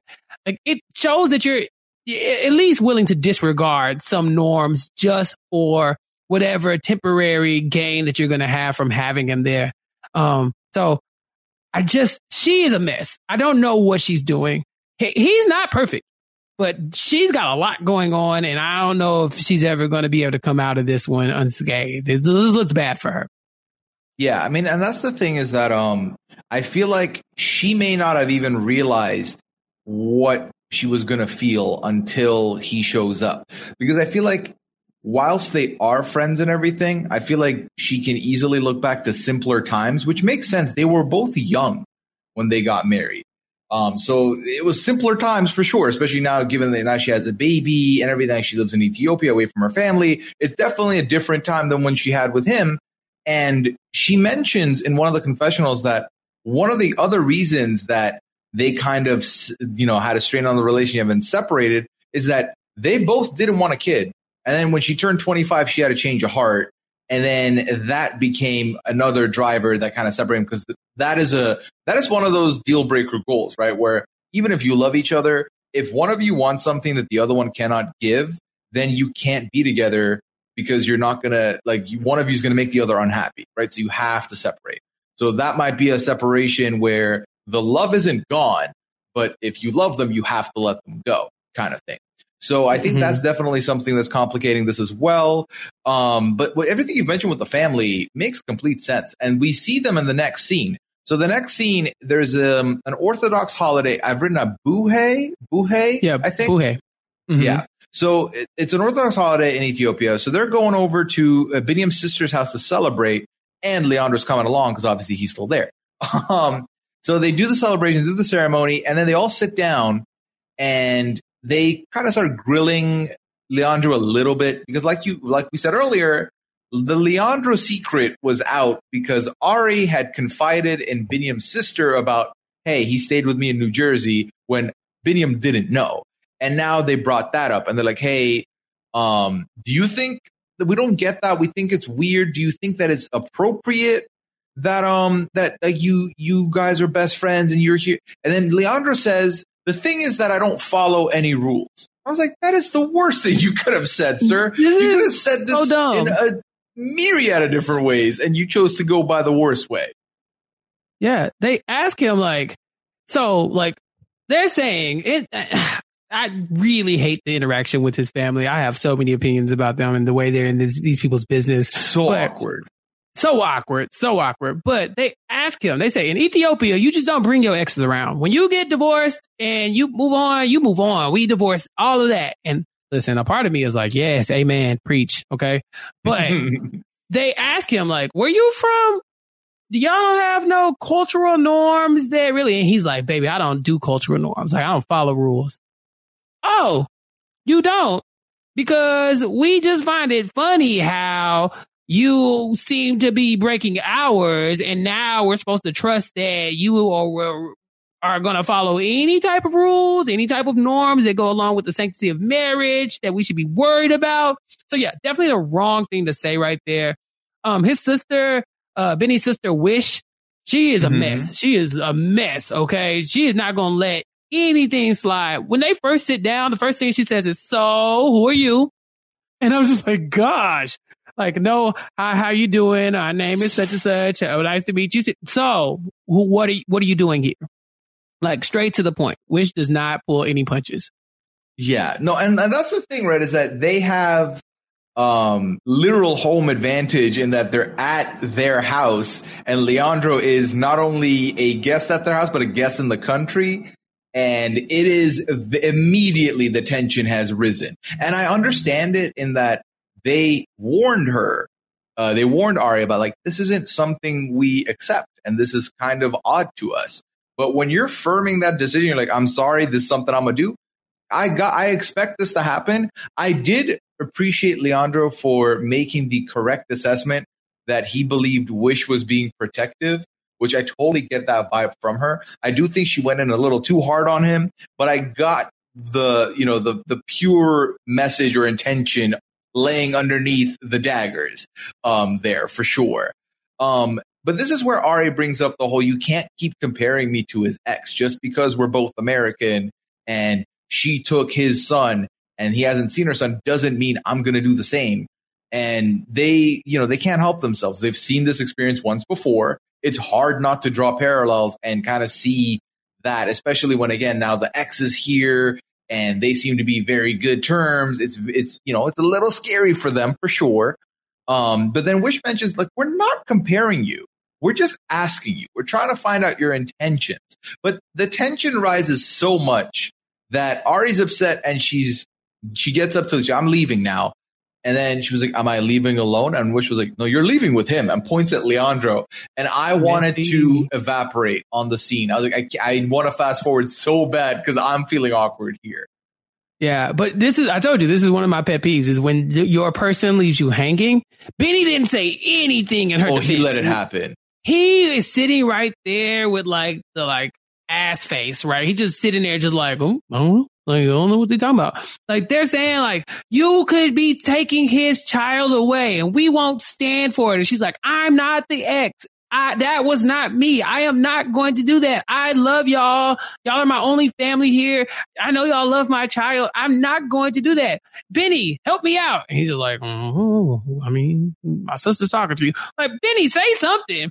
Like, at that point, as everywhere as Ariella is, I said, Ari, you got to get out of here. You got to go. And I don't mean just like get up and leave. I mean, you at that point should be saying, if I'm here by myself, then yes, I will leave. Because Benny, you are leaving her out to dry. There's only so many times and so many ways she can tell these people, I'm not going to leave with this child and take him away from them. The only reason why I have to kind of lean on their side a little bit on this one, because I was with her, is that your actions have to mirror your words. They have to be the same. Yes. And you saying, I'm not going to take this child is one thing, but you bringing your ex completely contradicts that in their eyes, because they're saying, well, if you don't have any intention of leaving, then why is your ex here saying you're so homesick that your ex-husband had to fly over here and sleep in your home to make you feel comfortable? If it's that bad, why should we believe that you're not going to go? So I understand her pain. The fact that she got up and walked away from that group and nobody followed, like Benny and Leandro both took a step. They waited until she like kind of walked off and were like, all right, well, we'll holler at y'all. We'll see y'all later. Like, that should be enough to tell her, like, okay, this is a problem. We have to figure out what this is, because I can't allow this to keep going on like this. She can never go back. We should never see him again. We should never see Leandro again. I say this again. We should never see him again. If she wants this to work out, he can never come back. He can never come back. You have to make these people feel comfortable with you being the mother of their, nephew and their sister-in-law. You have to make them feel comfortable because you want that acceptance. If you don't want it, you need to plant your flag now and say, I don't care what y'all think. I'm going to do me. And you just going to do you by yourself. You're not going to be able to get married because you marrying that family. You're not marrying that man. They have made it clear that we are all in this together. So it's a tough spot, but you gotta say the word. She got to figure it out, and she can't have it all. You cannot have your cake and eat it too. We talked about this. Another couple, another philosophy. But that's the thing with them is that I loved what you said about her words need to mirror her actions, because I still can't let go the New Jersey visit, because if it wasn't a big deal, you would have said something, at least in post. And then if it really wasn't a big deal, Leandro wouldn't have given a half mumbled answer at the gym when he was like, nothing you have to worry about. Like, that doesn't give me any clearance on, okay, everything's on the up and up, right? So that obviously is a worry. I think it's clear that if your partner is uncomfortable with this situation, either one of two things needs to happen. You need to put his mind at ease, which I feel like that mission has failed during this visit, or you need to seriously consider what the nature of the relationship is or what the level of the friendship is moving forward if you want this marriage to succeed. So the next scene we see with them is the final scene we see with them. Leandro's leaving. He's been in Ethiopia for a week. He's about to dip out. And then they ask him, are you ready to go home? He's like, I'm more than ready to go home. Leandro's had enough fill of awkward tension. He's leaving. He's happy. He's happy to be leaving.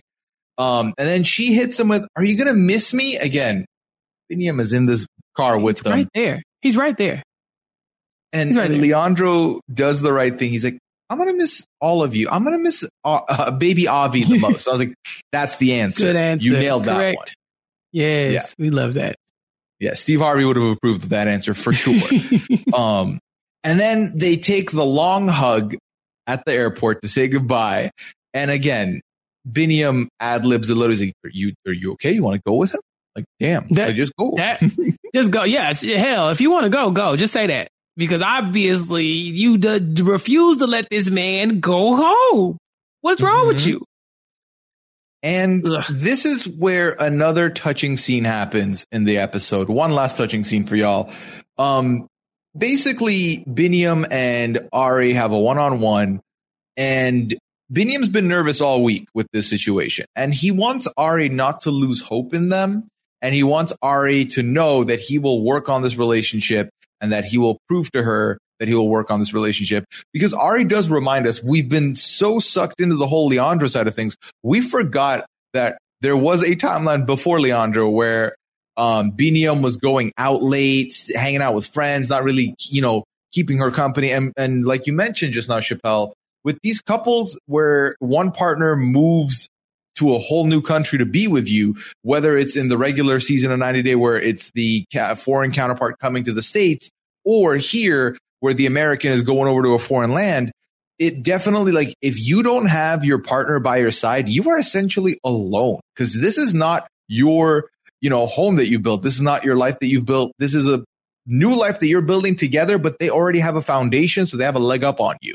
So him leaving her abandoned to like hang out with people and like keeping her alone with just baby Avi obviously was a concern. And he is clearly making indications that he wants to make that right. And this is where Ari says in confessional, she believes that he is a better match for her than anyone else, and she wants to make it work.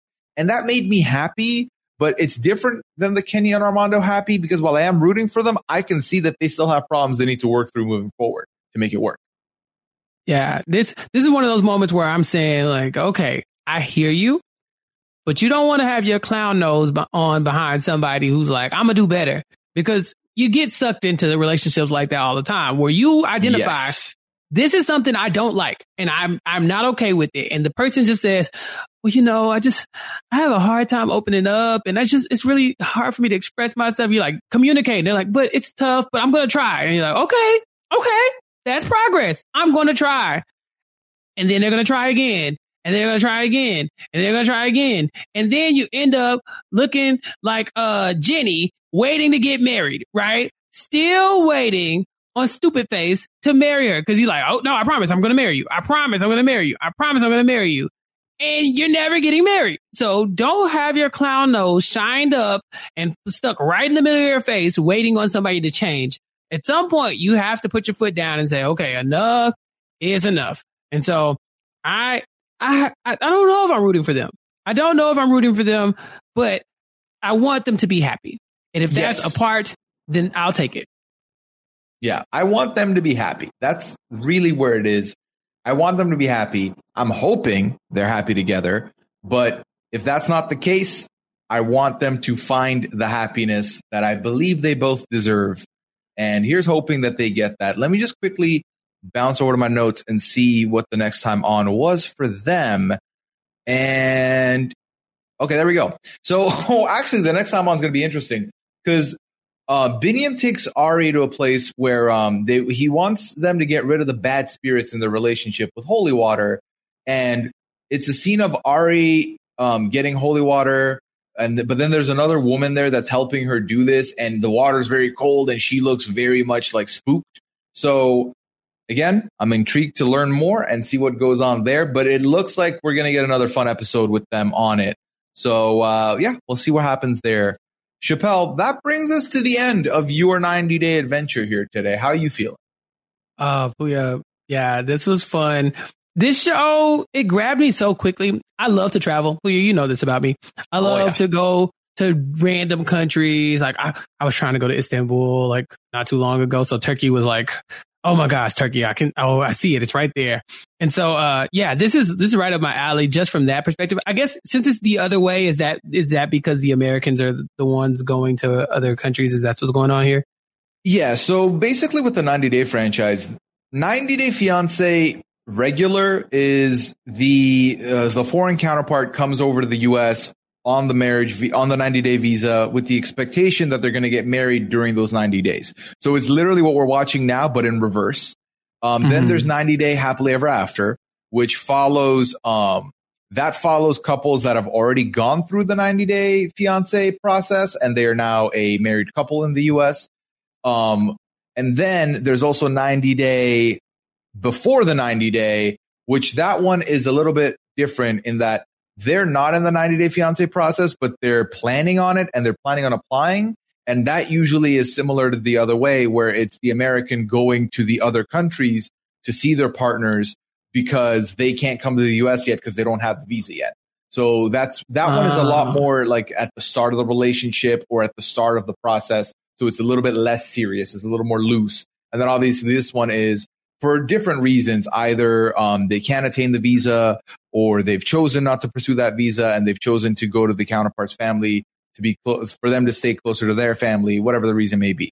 So those are really the four main types of shows you see on the 90-day show. Yeah, I think this is my alley because I love the travel. I love cultural like differences and seeing like people in like their space, right? And so like I know the American space. I'm an American, so I've been there. But like to see them go to Ethiopia and to see Ari try to assimilate to that culture, and to like try to be embraced by that culture, even with the goofy stuff we're going to see in the next episode with her, like obviously, you know, being very uncomfortable with the holy water because it's really cold. Like that seems like it's going to be funny, but all of that stuff is very interesting to me.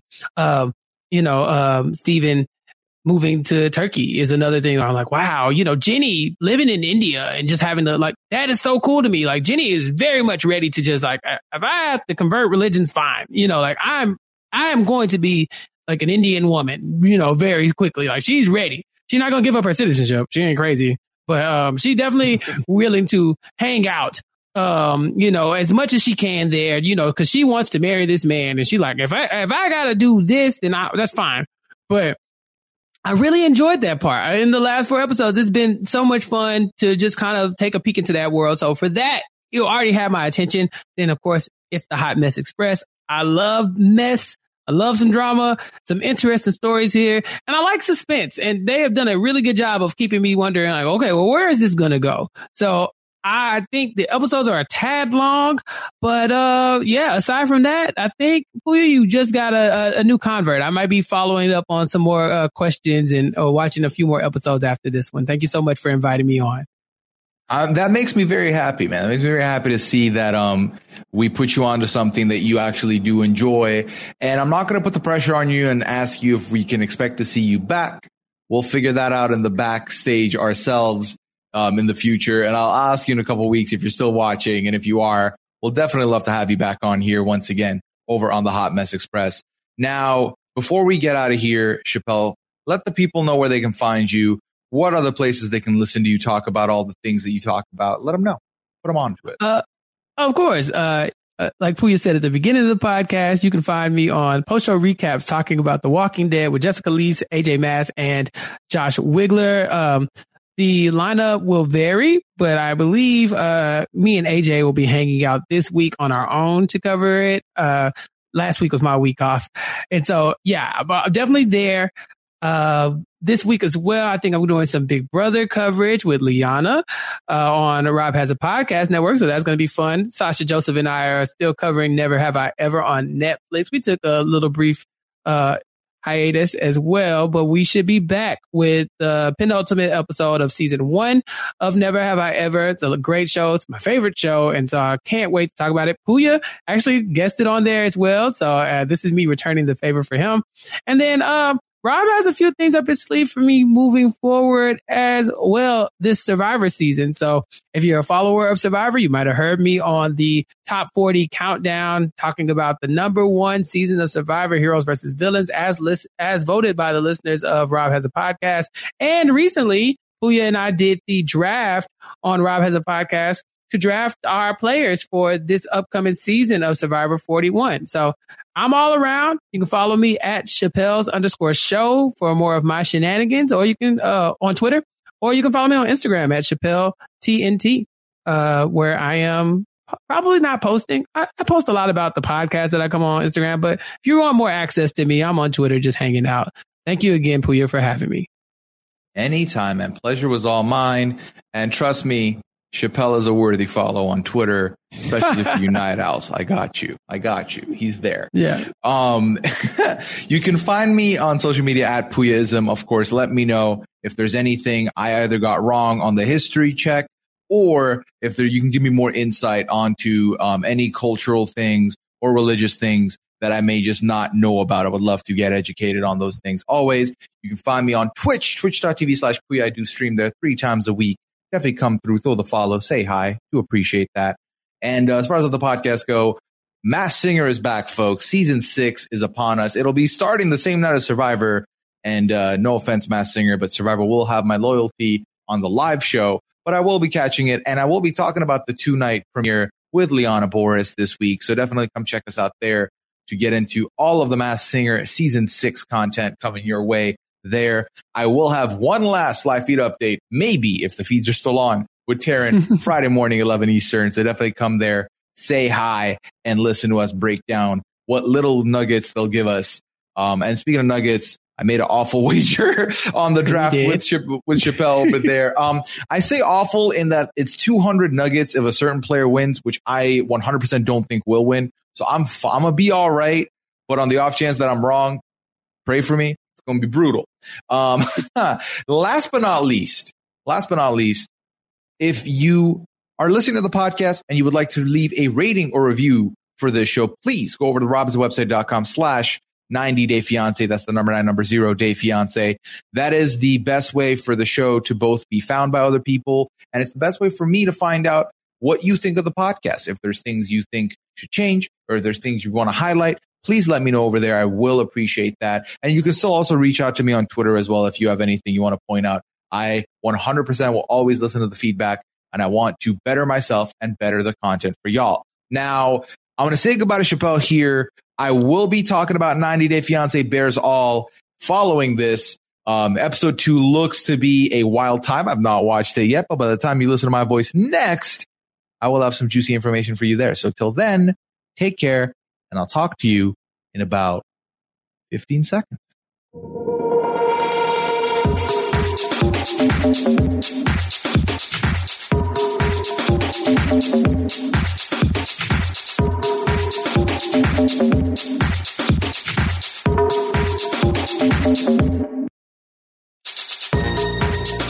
Hello, everybody, and welcome back to the 90 Day Fiance Bears All portion of the podcast. Now, before I dive in, let me just give you a couple of heads up here. So the person that was mainly featured on the Bears All episode this week was Brittany, who was on the last season of 90 Day Fiance The Single Life.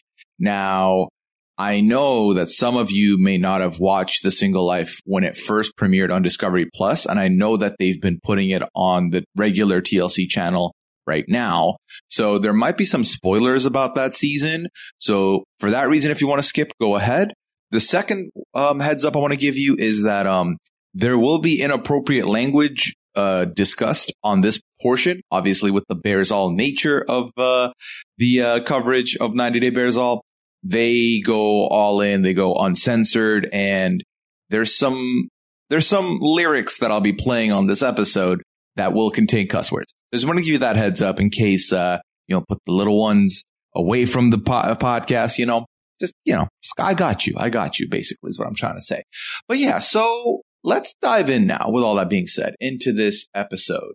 So the main feature of this episode is Brittany, obviously. And then we also see Robert and Annie. We also see Tom of Darcy fame. And then we also get to see a couple from Love in Paradise. So those are the people that get brought on here.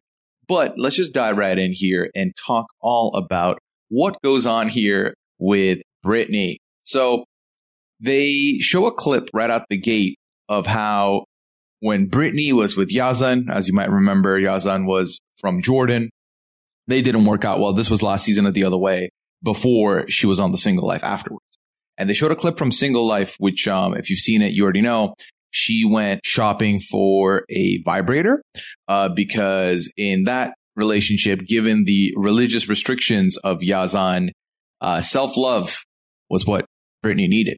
So they showed that clip again because obviously it's an easy one for them to put on the Bears All and then to make the focal point or whatever. So they come back in. Sean and her discuss, well, do you know all the bases now? Because one of the things with Brittany was that she didn't know what all the bases meant. Your first base, second base, third base, home run in the sexual nature, etc. I don't know. I like that I gave the heads up of, hey, some of these topics are going to be crude content, but I still can't get myself to say those words. But, we move. It's fine. So this is the first time that Sean and Brittany are meeting in person.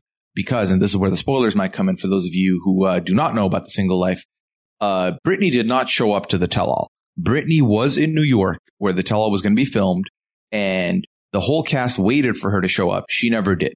Her boyfriend at the time, Terrence, did show up without her, but then she kind of skipped it.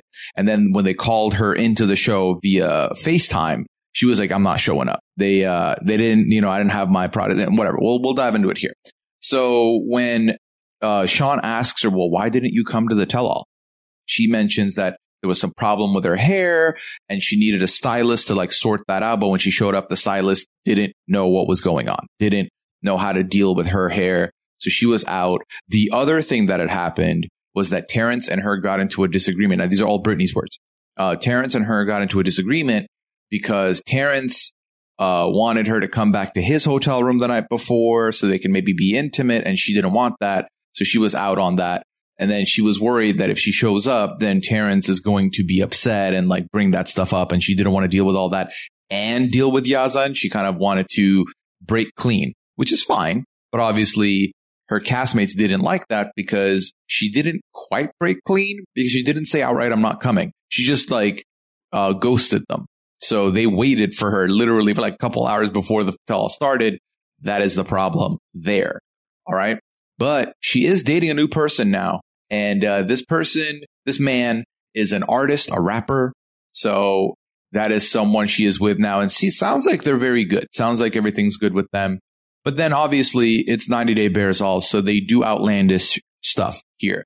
They have a game for Brittany. They're like, okay, so come over, Brittany. There's this huge cutout of a man. It's like a silhouette, and it's magnetic. And they've got a bunch of things on the table that you would want in a partner. So for her, there was a briefcase depicting money. There was a brain for, good brain. There was a phone, which was an indicator for good communication. There was a heart for good heart.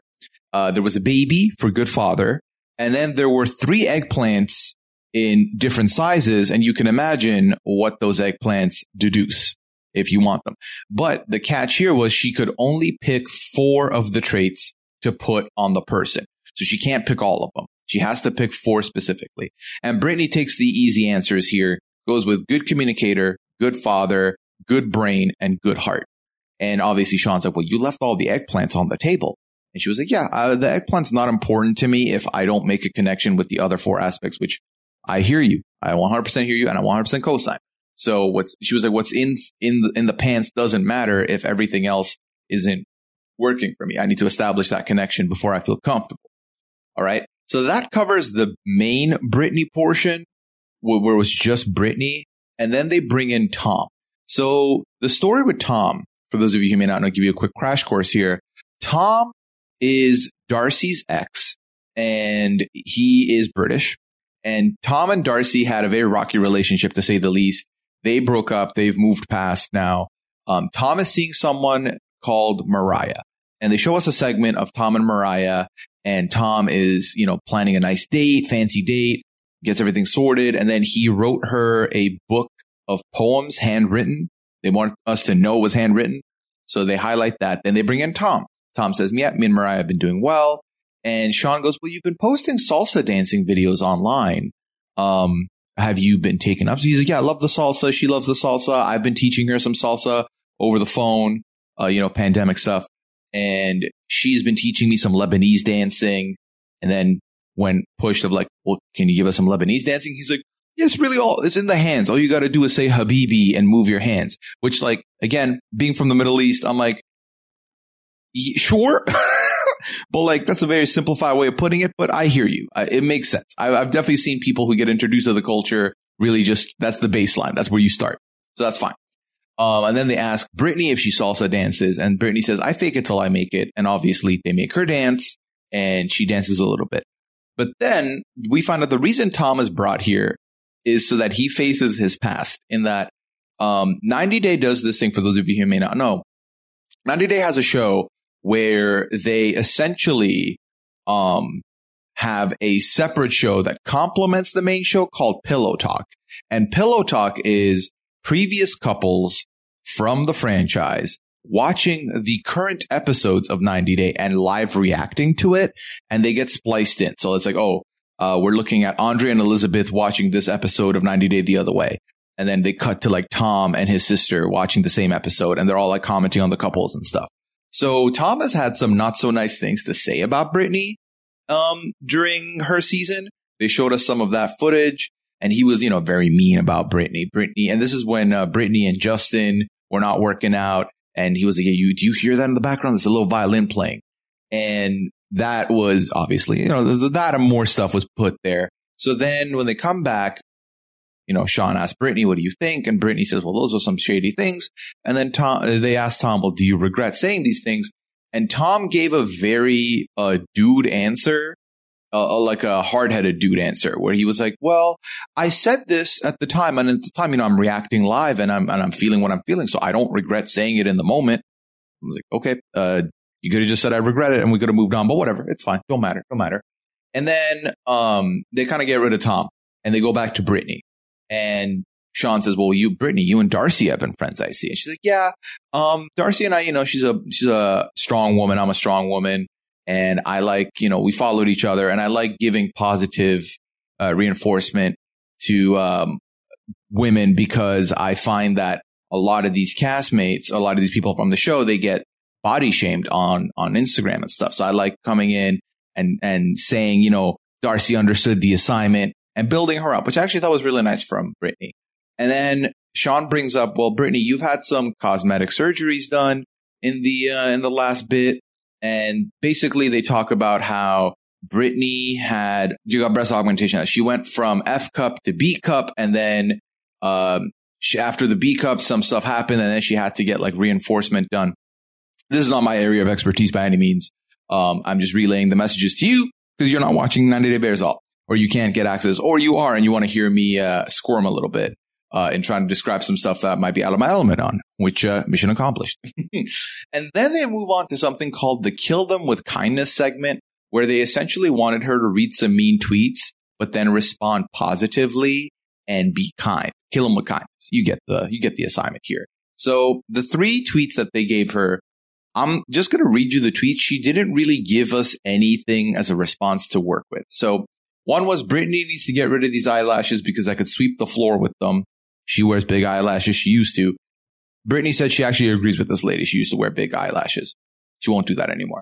And then someone mentioned, Brittany, get those metal braces off already. What are you in middle school? And she was like, well, it's a COVID year. I've had them longer than I need to. I'm taking them off in October. Good for you, Brittany. We're sorted. Then the last one was, Brittany, if you're not going to do Terrence right, send him my way. Now, Terrence, obviously, as I mentioned earlier, was the person she was with during the filming of the tell-all, which she wants nothing to do with. She definitely, that ship has sailed. And she was like, I'm not going to send you bad things your way. It was her way of being kind of like, I got you. I'm not going to give you this problematic person, is what she said. So then they talk a little bit about Brittany's rapping. Now, as you may know, Brittany fancies herself to be a rapper, an artist. And Sean pretty much says, hey, would you rap for us later? And she says, yes. Her rap name is Boss Brittany. Okay. And then she mentions in the middle of all this that she's won serious awards and scholarships for her poetry, which helps with her rapping. I would like to see these accolades mentioned so I can research them, but to, get the authenticity, but it's fine. And then they show us a clip of her doing her rapping that I believe was in her intro package for 90 Day Single Life. And I remember then I was like, oof. I heard it again. I was like, oof. But yeah, she'll be back. She'll be back and she'll be rapping at the end of the segment, which, spoiler alert, I have all 4 of the clips of her rapping and I'll play them for you and we will talk about them a little later on. So let's first, before we do that, go on to talk about Robert and Annie. So Robert and Annie are a 90 Day Fiancé couple from a couple seasons back. Now, I don't believe I've had the pleasure of covering them whilst we've had the podcast going. So they're a little bit pre-podcast. But they show us a clip of Robert taking Annie to a clothes shop to get her clothes. Annie is from the Dominican. And Robert takes her to a thrift shop to buy clothes. And she was not happy, y'all. She was definitely not happy with this. She was like, this is ugly. These are cheap. I hate them. These are rags. I'm not about this. I thought I was going to get an elegant dress shopping experience. I didn't. And then they talk to them a little bit. And this is after the clip. They talk with them a little bit and they, back and forth, who's more stingy in the relationship, who's more frugal, etc., etc. Then we find out Annie just got her green card approved. Yay, Annie. And their new baby, little Leah, was shown. Little Leah looks great. They ask Robert about Bryson. Bryson's doing good too. Lost some teeth, but he's a youngin' starting the first grade. So that's great. And they're going to have a second baby together. Then they did a test, like a little quiz about birthing process to see if they know their stuff. So that's a thing that happened.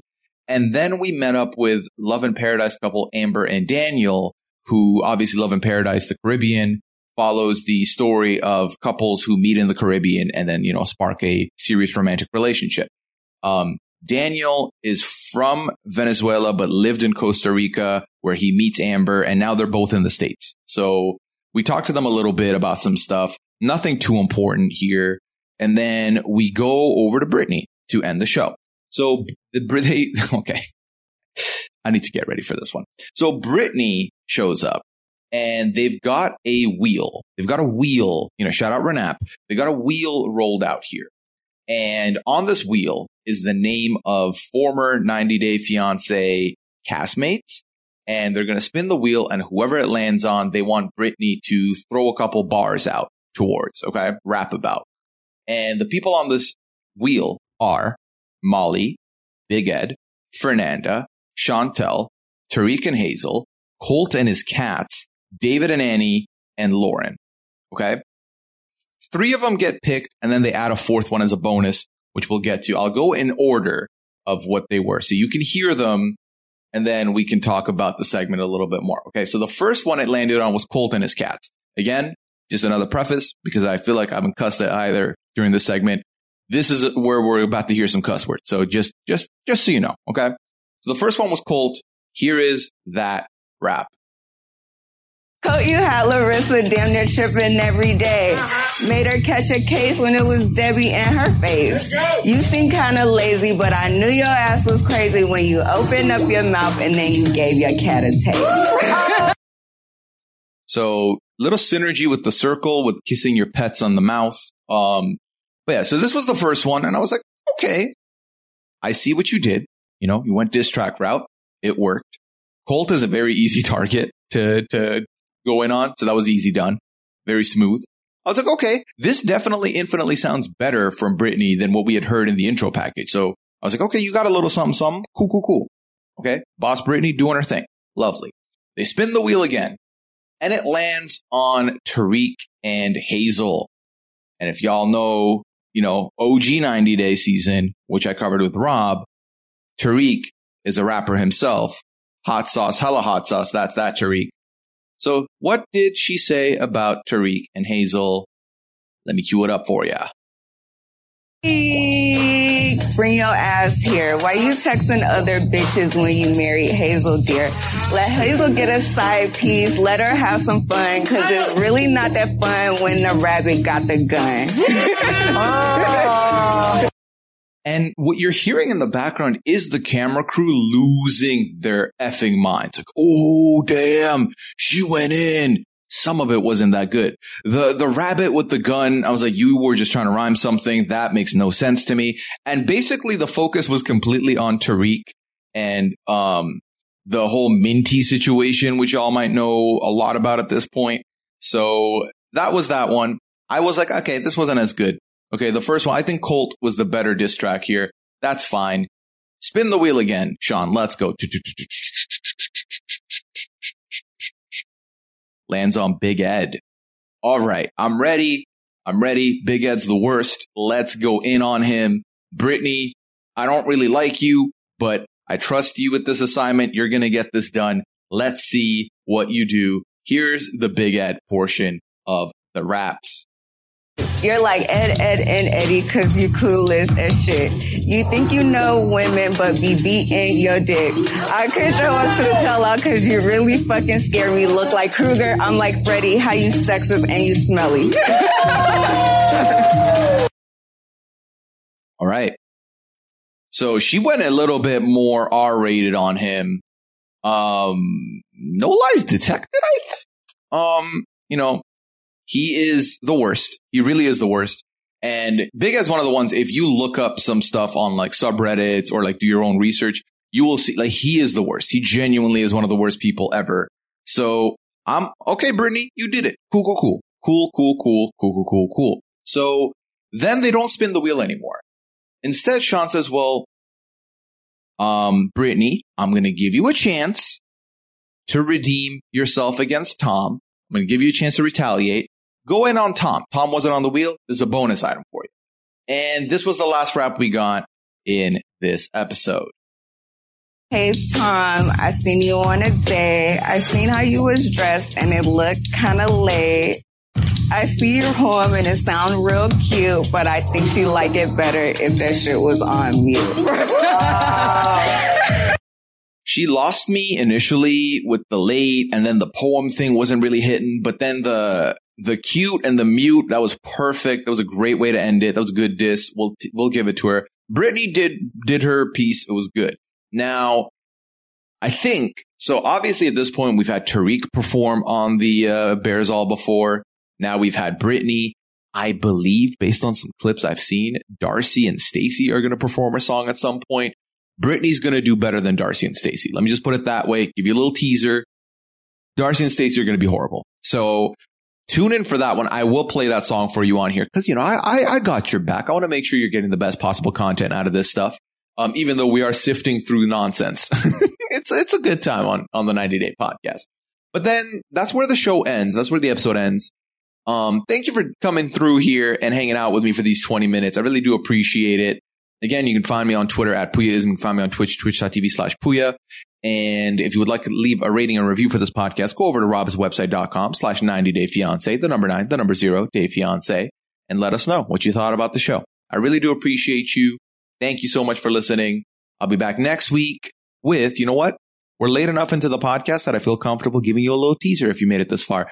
Next week, I'll be back here with Mari talking about episode 5 of 90 Day Fiancé. But until then, take care. Stay hydrated.